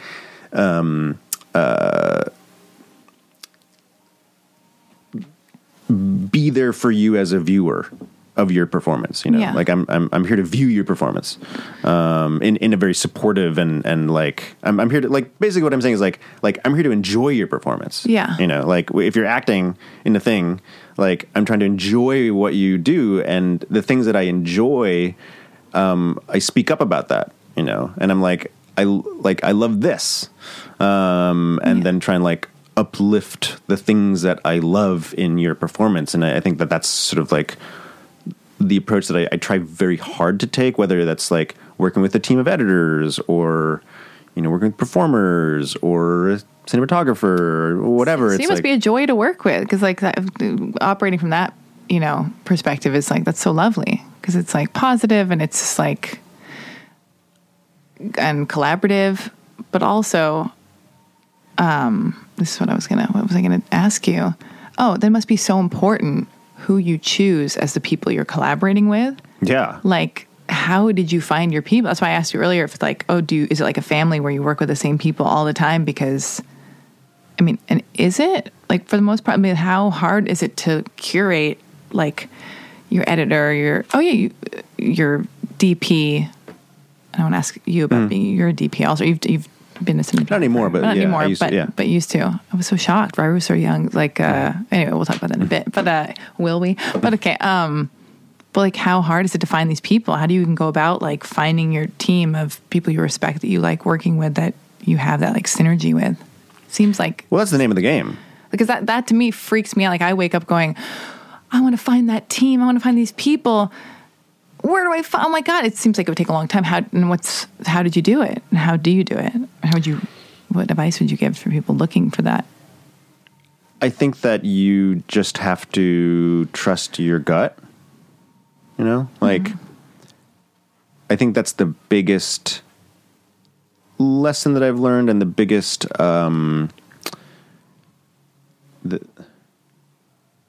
it's what I credit any success I have for, is being a judge of, like, I like you, like, let's fuck with some shit together, Like, Yeah. I don't know. Yeah, that's real. It's very real, and I think that like that's just kind of what you have to do. Is like, do you vibe with somebody? Like, and are they talented? You respect their work, right? yeah. I think more than that though. Like, do you vibe with them? Oh wow, yeah. Because it's like, sure, you can have the choice between like two DPs, one whose work is like incredible and respected, and the other who's not really done much. But like, if you vibe with the person that hasn't done much, and you're like, you know what, I just have this intuitive feeling that I just want to go with this person, Yeah. even though like their work doesn't speak for like the whatever. If you have that gut, then like you should like listen to that. Oh my, yeah. Which seems like it goes towards like your life, from what I see again from a distance, from watching your Insta stories, and just like people love you and only say the nicest things about you. We have a lot of mutual friends, and just like, but like even your entire life, it seems like, I've heard you talk about cooking, or cooking seems to be a big part of your life. Yeah. And you love, and it's just like, am I wrong assuming that like you put in like, it just seems like the way you live your life with like skiing, cooking, making stuff, choosing the people you work with is like, it stems from like passion. Who do you vibe with? Is there curiosity to it? You're like, just like a lot of, like, I'm into this thing, like whatever you're doing. Yeah. You're fully immersed in it. And it's like, yeah. Am I wrong? Yeah, I try to be totally. How did you get that? It's such a beautiful way to live life. It's like such a wonderful, like, how did this happen? And like, tell us the secret. Because I hope you know that. Like, and like, anyway. Yeah, no, thank you. I'll tell you about like a seminal moment that I had in when I was like 14 or something like that. I was on I was in Thailand. I got like a scholarship to go on this like experiential education trip with this like organization called Where There Be Dragons, I think. What was it called? Where There Be Dragons. I don't even know if they're around anymore. Where There Be Dragons. Where There Be Dragons. Yeah. Incredible. That's the name of my movie. Yeah. Ghost Dad, semicolon, Where There Be Dragons. From the people who brought you Where There Be Dragons comes Ghost Dad, starring Eddie Murphy. Yeah, so long story short, like, I was in this monastery. Oh, wow. And I just really vibed with the monastic life. I was like, whoa, this is the life for me. Like, I love this lifestyle. What is this lifestyle? The lifestyle of a monk is actually like really it's so just conscious and alive. I think that's the the point of being a monk. That's the privilege of being a monk. Like I think that like pretty much all monks would agree that like being a monk is like the highest privilege that you can have as a human being, I think. And I think that's totally right. Because like you are allowed to experience life at a much like higher, like at a higher rate of content than normal people who have to be in the secular world. It's like as a secular person, you have to deal with a bunch of like bullshit. Like the content of life is like hard and confusing, and the actual time spent being like fully conscious is like very little, you know, like you can go through a whole day and not really be like conscious about what you're doing in this very moment. Yeah. Right. But like as a monk, your entire day like is spent being conscious. It's like everything is a meditation, and it's like from, you know, you're supposed to do chores and sweep the leaves, and like you're not like sweeping the leaves to get on to the next task. You're sweeping the leaves in order to feel what it's like to sweep leaves, and you're like really in that act. Yeah. Everything that you do as a monk is deeply in that act, whether it's like eating or sleeping or working or traveling or talking with people or just hanging out with people. You're just fully there. And so as a monk, like it feels like you're able to live many, many lifetimes in the space of a regular human lifetime, and experience, you know, just so much. And I really like felt that. I vibe with that. I was like, yeah, like I kind of want to be a monk. And so I was like walking with this monk. I'm sorry, it was in Vietnam. I said Thailand, but it was in Vietnam. I was walking with this monk who was like, "Hey, man, I can tell you like this." Well, so we got into the nunnery, and we were like he was chatting with like the head nun, and they were chatting for a while, and he was like, "Yeah, so the head nun and I have been talking, and you know, we're just saying like, you know, life is really short." And I can tell you, you know, you like this lifestyle. And if you want, you know, you can like shave your head and live with us. And I was like, whoa, what? Really? And he was like, yeah, totally. You know, no pressure, but you know, like you can be a monk here if you want. And I was like, damn. But something, you know, also came over me, and I was like, I think I have things to do in the secular world though. Like I want to like make films, and I want to like, I want to be an entertainer, you know? Yeah. And that became clear as like a calling to me, and that there was an option, you know, that there like my path had forked, and that like, because being a monk sort of like would be an option to me, it sort of felt like, well, if I'm not like living my life or my experience fully in the secular world, like what a waste when I could be a monk and live a much richer life. Yeah. You know, so it gave me the feeling of like, okay, everything in my life that I do in the secular world, like has to have a feeling of like being true or being conscious or like immersed in the moment, or like doing what I love. Like I need to love what I'm doing. Otherwise, like it's just not worth doing it. I'd rather be a monk. Like honestly, like if I'm not doing what I'm doing and loving it and getting incredible like joy and satisfaction from it, like I would much rather be a monk in Vietnam. Yeah. Like that'd be so much better. So it's like that was like a very like existential, like in the philosophical sense, like an existential sort of moment where it's like because you have an option to exit and do something else, it brings meaning and like gravity and purpose to your choice in the present. Yeah. And so that's I think that's sort of like how I try to live my life, or like at least like have my career, where it's like, you know, I would never say like, well, I'm gonna like what I'm doing now, I'm going to always do. Yeah.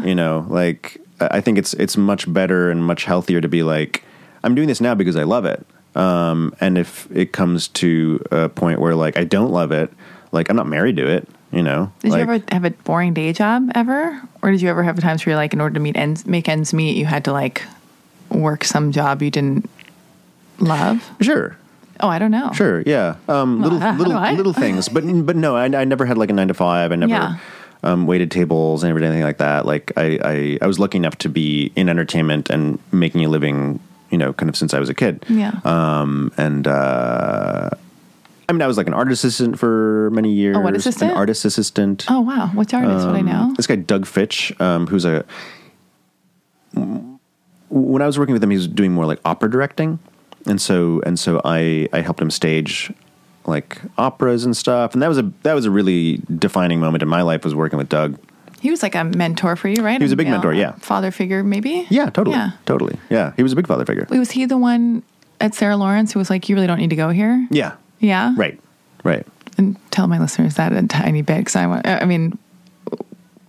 didn't you ask him? Like you had an opportunity to show a movie that you had made? Yeah, so what happened is And you're at Sarah Lawrence. I just got into Sarah Lawrence. I was 19 or 18. And I had done a number of shorts while I was in high school, and one of them got accepted in the Stockholm Film Festival. And they reached out to me and they were like, hey, you should come and present your film. That'd be great. And I was like, oh gosh, like I'd love to, but I'm going to college right now. I have to pay a paper to write and it's expensive. I really want to do this, but I can't.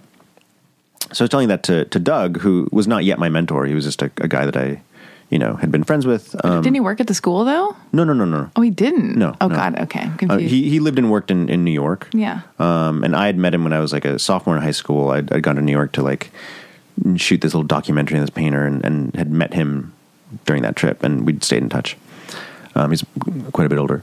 And then, so I go to New York, for the weekend or whatever. And I'm like, hey, Doug, I'm feeling like, what should I do? And he was like, well, I'm not going to tell you what to do, but if you end up in Stockholm for that period of time, you should help me stage this Wagner's Das Rheingold at the Royal Concert House. And I was like, fancy. what? Like, that's very incredible. exciting. Yeah. So I was like, man, this is what I want to do. I don't want to be in college. Yeah. I just felt so trapped by the system of like higher education in America. I was like, this is so like, the system is fucked. With debt. With debt and like trying to be an artist, and like it just seems like such a racket. And the idea that you're supposed to go to college, but even if you know what you want to do, why would you, as opposed to people who go there who are Right. still figuring it out? I didn't go to college because I knew exactly what I wanted to do. Yeah. I moved to New York the day after I graduated high school. I had my apartment lined up, and yeah. And I remember, but I've always had to be like, I didn't go to college. Because like people expect, where'd you go to school? I always say Wonderland Elementary School. Whenever anybody asks me what school I went to, I'm always so excited to tell them my elementary school because it has such a cool, whimsical name. And they're like, that's an elementary school. Right. Why are you telling me that? But, and so then you took his advice and you had the realization like, okay, I know what I want to do. I'm going to leave Sarah Lawrence after how long? 3 months. Great. Yeah. God, I got to land this plane in a moment, but I'm not done. I'm going to wring you dry a bit. Do you mind if I just Sure, try to totally. wring you dry?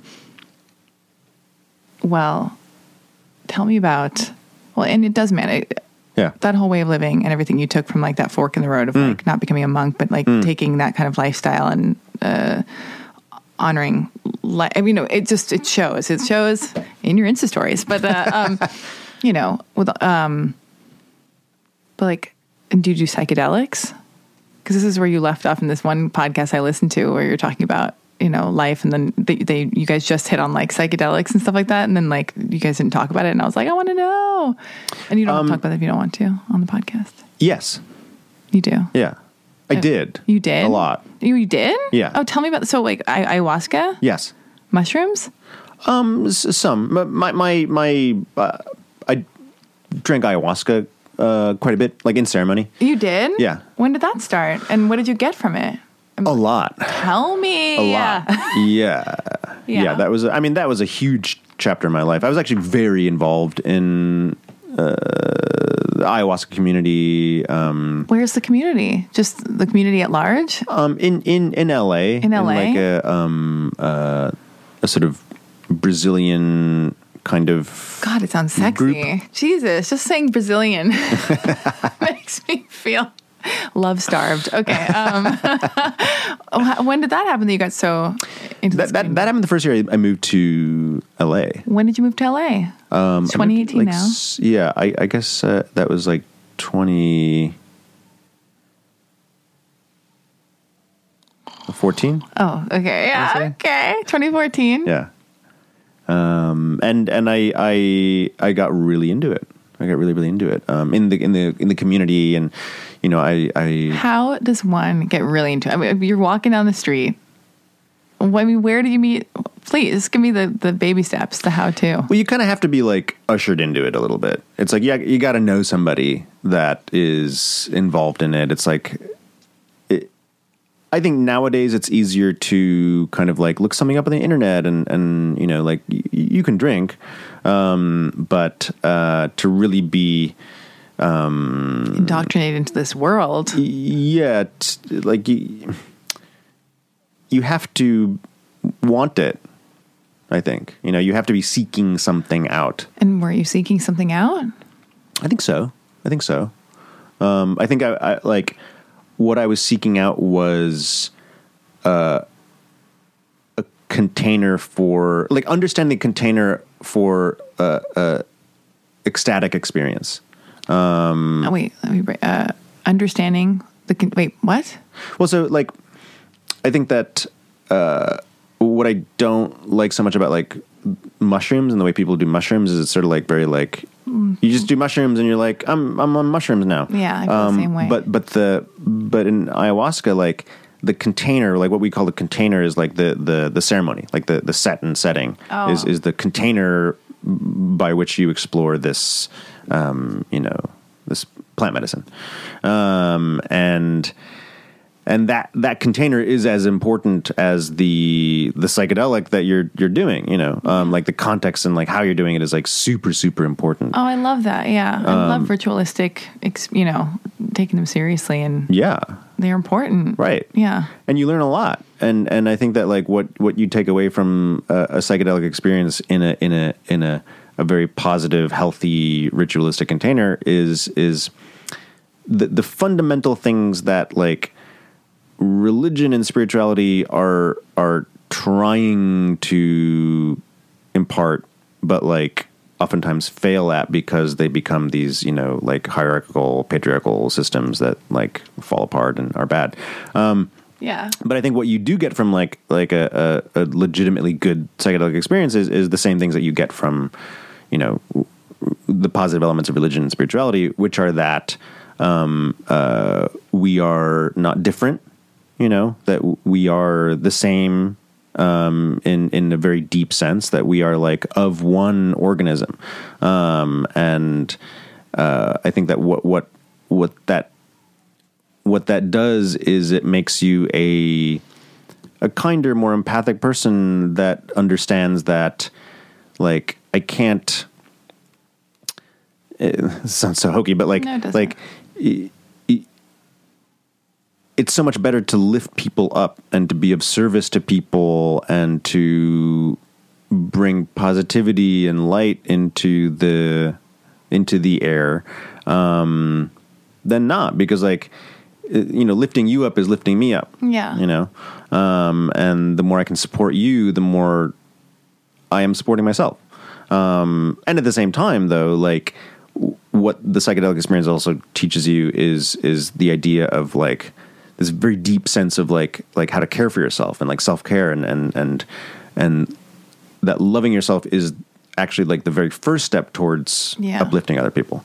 And I think that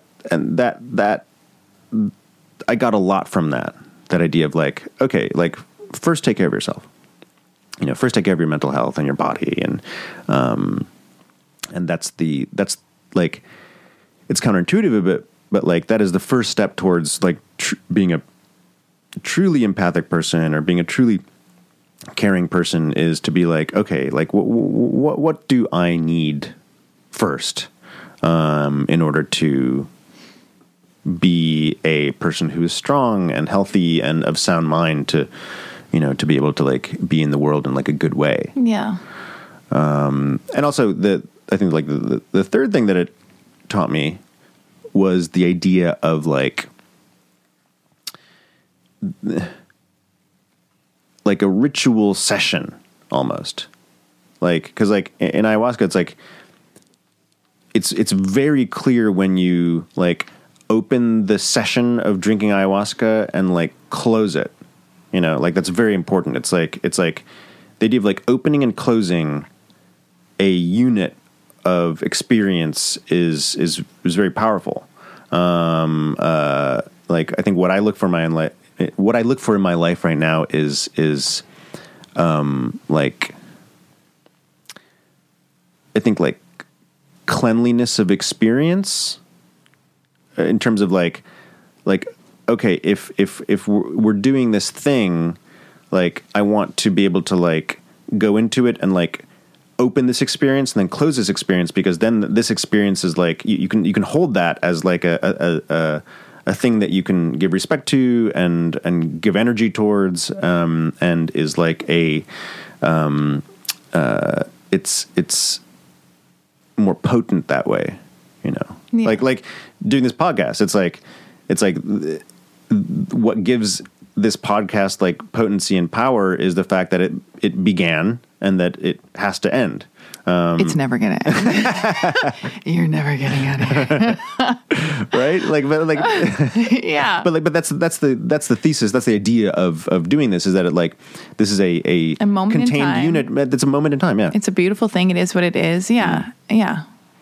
And then like all creative acts, I think, Like movie making. Yeah. Yeah. Are given more potency by approaching it that way, of like, what is a session? You know, like Yeah. what is a discrete unit of creative energy? And it's part of growth, and it's an evolution towards the next thing, and then you do the next thing and the next thing, you know, whether it's movie making, podcasting, having an ayahuasca session. Was that a hint? We will end. We're going to leave soon. I promise. God.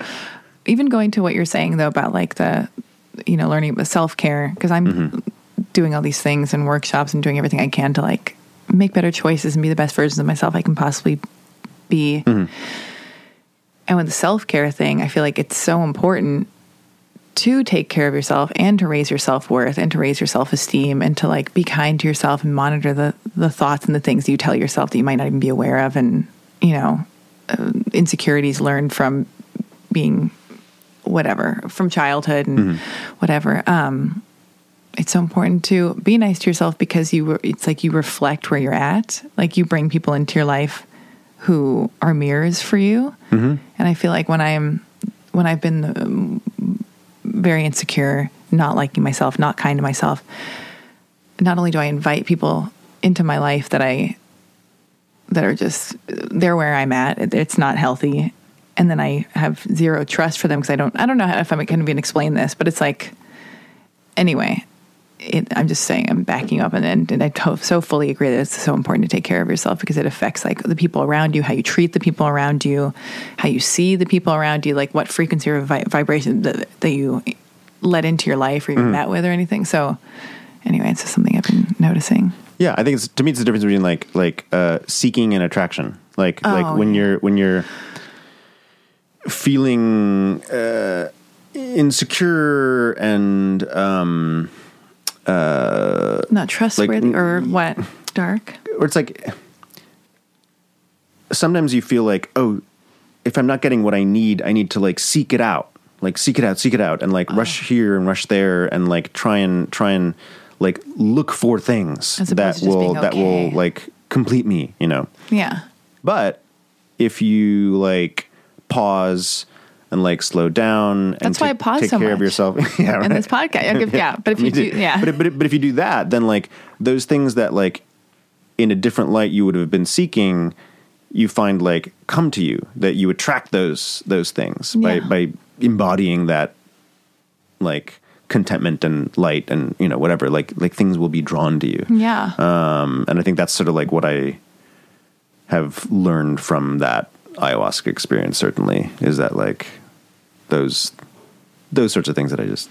Yeah, and it's a difference between externalizing, being like, oh my God, I'm going to get everything I need from out there, as opposed to like, no, it's already all inside of you. Like, if, you know, but, I mean, let me just look over my list for you. You're never leaving. I don't want you gone. Never. We didn't get to talk about Dogma, all your movies, all your child acting career. It is a tangential journey we go on during the podcast. Child acting.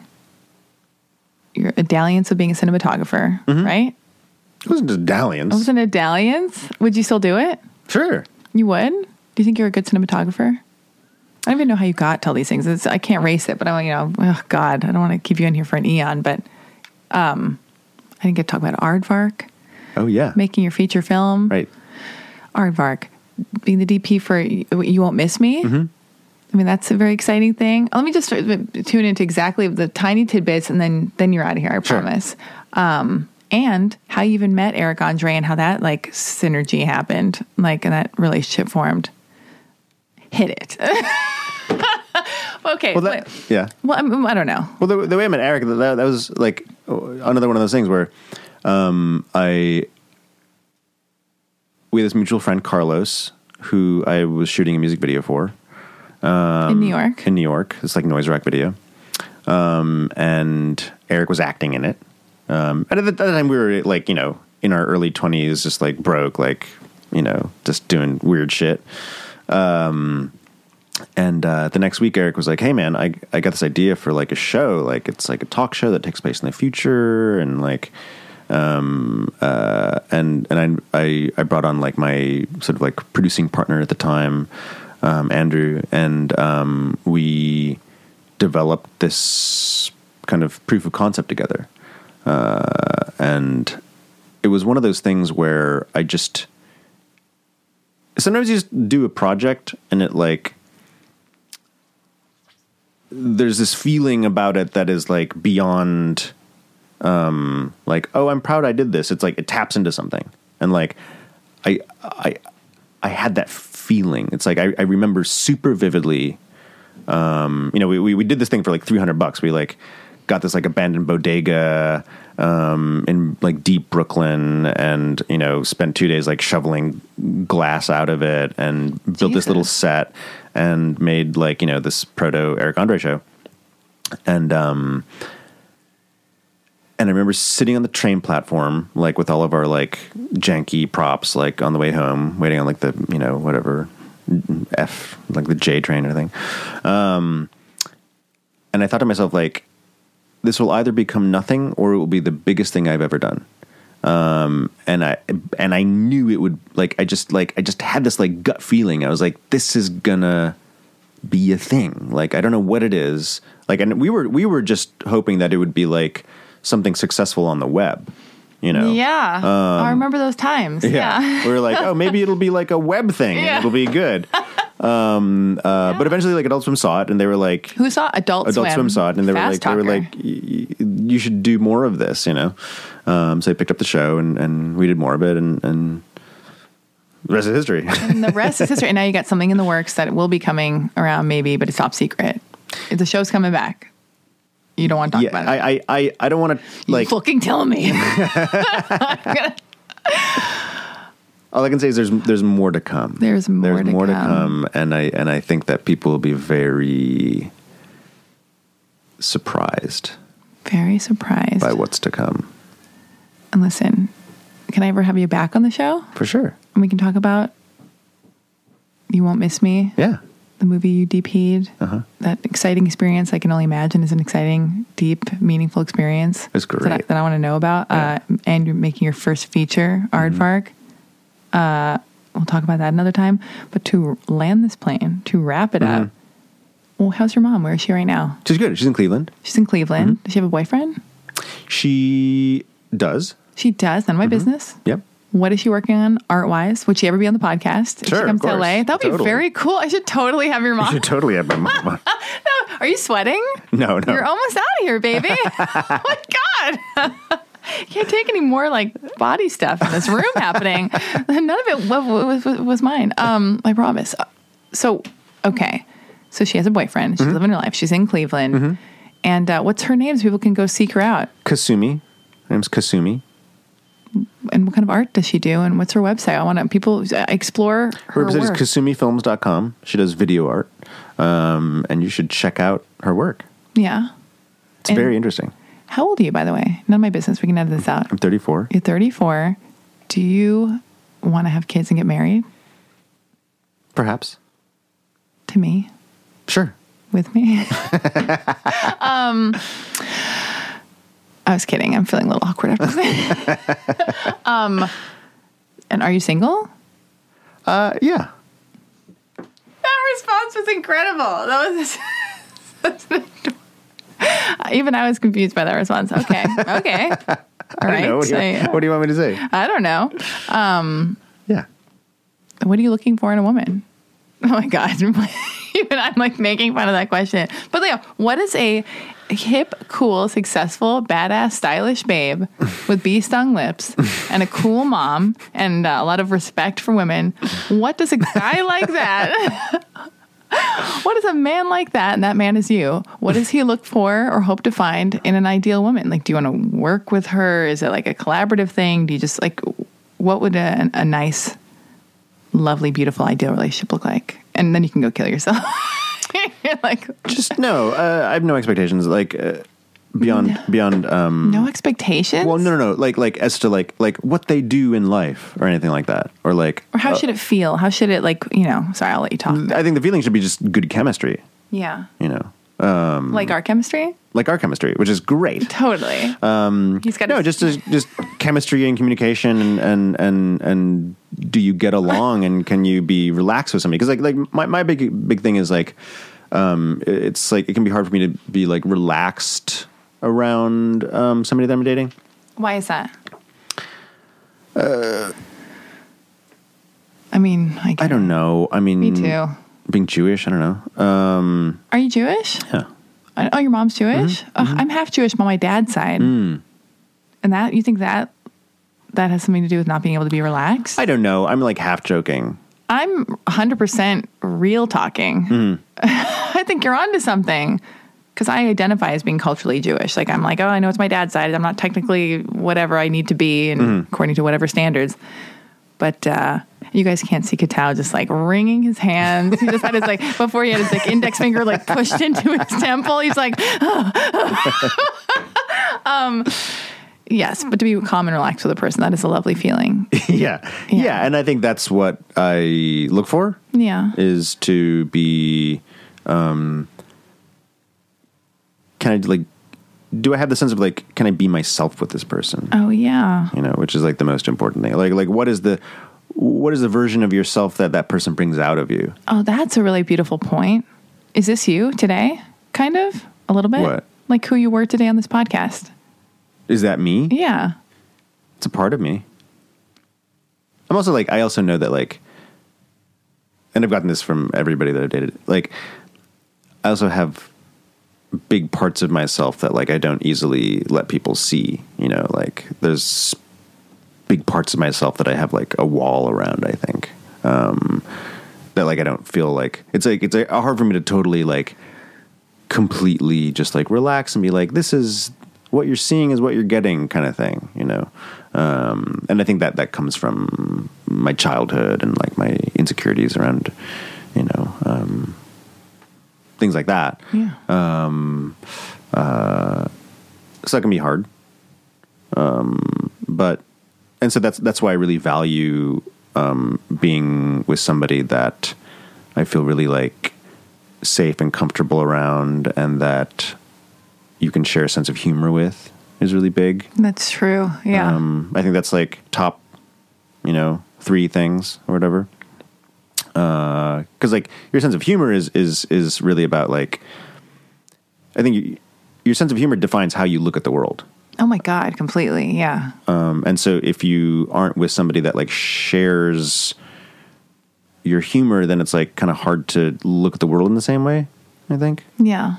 So I look for that. I feel feeling calm around somebody is so important. I used to forget.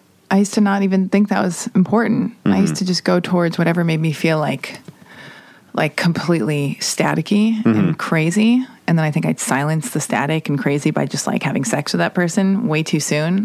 And I was just telling Aristotle how I'm like, oh wow, I'm finally tapping into, and it's a result of like quote unquote self-care, which like irritates me, these like pop culture phrases that are meaningful but then lose their meaning because they're just like so like, oh my God, like I don't know. It's like annoying to say, but you know. Yeah, it's meaningful. The weight, but also the weight is taken away from it and whatever. And the complexity of it, because it's just all like made so it's palatable, but like self-care or like or sex positive, whatever. Anyway, but now I'm finally realizing like the more I like myself and the nicer I am to myself, I'm like, oh wow, I just want to like feel like my heart is safe with someone and I can just be quiet and cozy, not quiet, but like sense of humor, laughing, but you feel calm, like a happy calm. And of course like chemistry, sexual chemistry is so important, but yeah, no longer like needing the like, oh my God, I've got to impress them. I'm like, I feel crazy around them. Like, and yeah, I don't know. No more chaos. Like I don't want to go towards that anymore.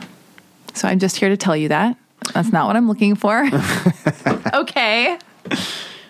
But yeah, and well, no, but just to follow that up though, like also like the feeling of somebody being comfortable around you, you know. God, what is that like? The feeling of somebody, like another person feeling safe around you. It's like reciprocal. Like, reciprocal. It's like I can feel, you know, like I can be myself around you, but if I somehow sense that you're like feeling the need to impress me or to be nervous around me or like feeling uptight or something like that, then like that's weird feeling. Yeah. You know. Well, that would make you feel uncomfortable, so you wouldn't be so calm. Right. You'd be tapping into that. It would have to end. Exactly. Well, where can we find you? Where can all the girls slide into your DMs? Does that happen all the time? I'm furious. Girls sliding in my DMs? No. Really? No. I don't think that's true. But where can they? Well, I think like, yeah, it hasn't really happened so much. I get a lot of like guys sliding in my DMs. Oh, really? Being like, love your work, bro. Yeah. Let's go to Mammoth. Sure. That happens, which I love. Where can they find Keep you? them coming. Keep them coming. I'm on Instagram. I've heard of it. At Kitao Sakurai. I'm not on Twitter. Really? No. You know what? Like, I think I have a Twitter account, but like, I don't do anything with it. Are you obsessed? Are you completely addicted to your phone? I think yes. I try not to be. It's like really hard. You look like you're pressing a keypad right now with your thumbs, like you're playing a video game. Like he's miming a video game in front of me. It's never gonna work. Yeah, it's hard. I think that's like I think that's something that you need to be talking about more because it's like really bad. And also like just in terms of like sleep hygiene and things like that. It's like sleep hygiene. Yeah. What do you mean? Like, you know, your bedroom, for example, like not working in your bedroom, not having electronics in your bedroom. Like, oh, yeah. Like your bedroom should be like for sleep. And the more you bring other things into it, like your phone, the less hygienic your sleep is, like the less restful your sleep is. And that's sort of like why, you know, that's what they call sleep hygiene is like. Oh, wow. Who calls it that? I've never heard it. I missed that article. Oh, really? I don't even know. Yeah, I've never heard that, but I like that. Yeah. I would like to put this out there. I don't know if you do this with women when you're waking up with a woman. Mm-hmm. I know I've been in numerous situations where I'm in a newfound romance and it's exciting and I'm waking up with this new person. We're getting to know each other. I'm thinking the first thing you would normally do if you're naked next to a woman and she's naked is you're going to have sex or are you going to like say good morning or kiss or make out or just have sex. And it just seems like, yeah, this phone addiction is so intense and pervasive. And the first thing the guy does is like roll over, grab his phone, and then glaze over and check Twitter and Instagram and all this stuff. Kitao is stretching now. You need to stretch. It's been a long podcast. But I think that's like another like a modern dating kind of thing where it's like to have like a thoughtful, conscious awareness of like being in real life with another person or just like notice it's like closing the bathroom door or something like these like, you know what I mean? Yeah, I hate that. I mean, if do you do if that? a girl, You I don't- do that? You don't do that? You don't grab your phone? No. I'm so glad. I didn't think you would. I'm just asking. I don't keep my phone in my bedroom. I love this about you. And like if a girl has been over more than a couple times, like I'll say to her like, please don't bring your phone into the bedroom. Oh, that's nice. Like in a nice way, I'll try and set that boundary. Yeah. Because it's like I cannot stand that. Like if I'm in bed with a girl and she's like on her phone, Yeah. I'm like, It breaks my heart. get out. I know. I'm serious. It actually makes me so sad because I've been in situations with man, they're doing that, and then I feel so insecure and self-conscious and exposed and just vulnerable and rejected. Mm-hmm. And then I just grab my phone and then I'm like hovering, like I dissociate. I'm hovering over us, just like looking down and like just two people just glazed over in bed on their phone who are like, should be fucking, or I don't know, or just like, and I'm just like, what is happening? This is, yeah. Yeah. So, No, that's a huge pet peeve. oh my God. Okay, good. I got to talk about that more on this podcast. Yeah. I'm going to do that Yeah. more. And I think you can like call it, like, I try and call it out. I try Good. and be like, yo, like, can you get off your phone? Like, Yeah. it's rude. Do you, at dinners, because you go out Yeah. to dinners with your friends, like, do you have do you put your phone away and Yeah, do you have some etiquette for that? of course. I don't know. You never know. I mean, maybe I just hang out with the wrong boneheads or something. I've been at a dinner. But I'll say that to like people that I'm dating too. I'll be like, hey, it kind of bothers me when you're I've said that to people on I'm your dating. phone Yeah. at dinner. Especially, to circle it back, especially if I'm taking somebody out to dinner, You're like, I yeah. think it's very rude for you to be on your phone. Yeah. You know. I like your old school mentality. Or just like a conscious I sound like a human dad, being. but like- No, you don't. No. We need to talk about this shit. It's like real stuff. Mm-hmm. Because then I end up internalizing it, taking the blame or the shame of the like, I'm not okay with that. I feel rejected. I don't like that. Something is off. But then everybody is doing it. You look at all the tables and it's just like, people just together but separate. Right. It's Yeah. like weird. It's so depressing. Yeah, So it's like with all this technology and all this stuff, you have to bring consciousness to it. And so, yeah. you do. I mean, I'm kind of like, look, if You're like, I invite you to dinner yeah.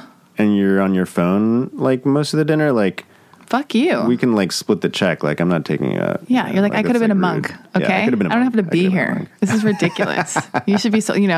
Wait, monks don't have sex, do they? No. So you're giving this person the opportunity for a beautiful free meal and the potential of sex with you, and they're fucking on their phone. Fuck them. I'm serious. Yeah, thank you. I'm so glad you said that. Yeah. God. Well, I think we've said it all. I think we've said it We've all. said the world. Okay, relax. Okay, we have said it all. There is more to be said, but this is what the experience is like. Yeah.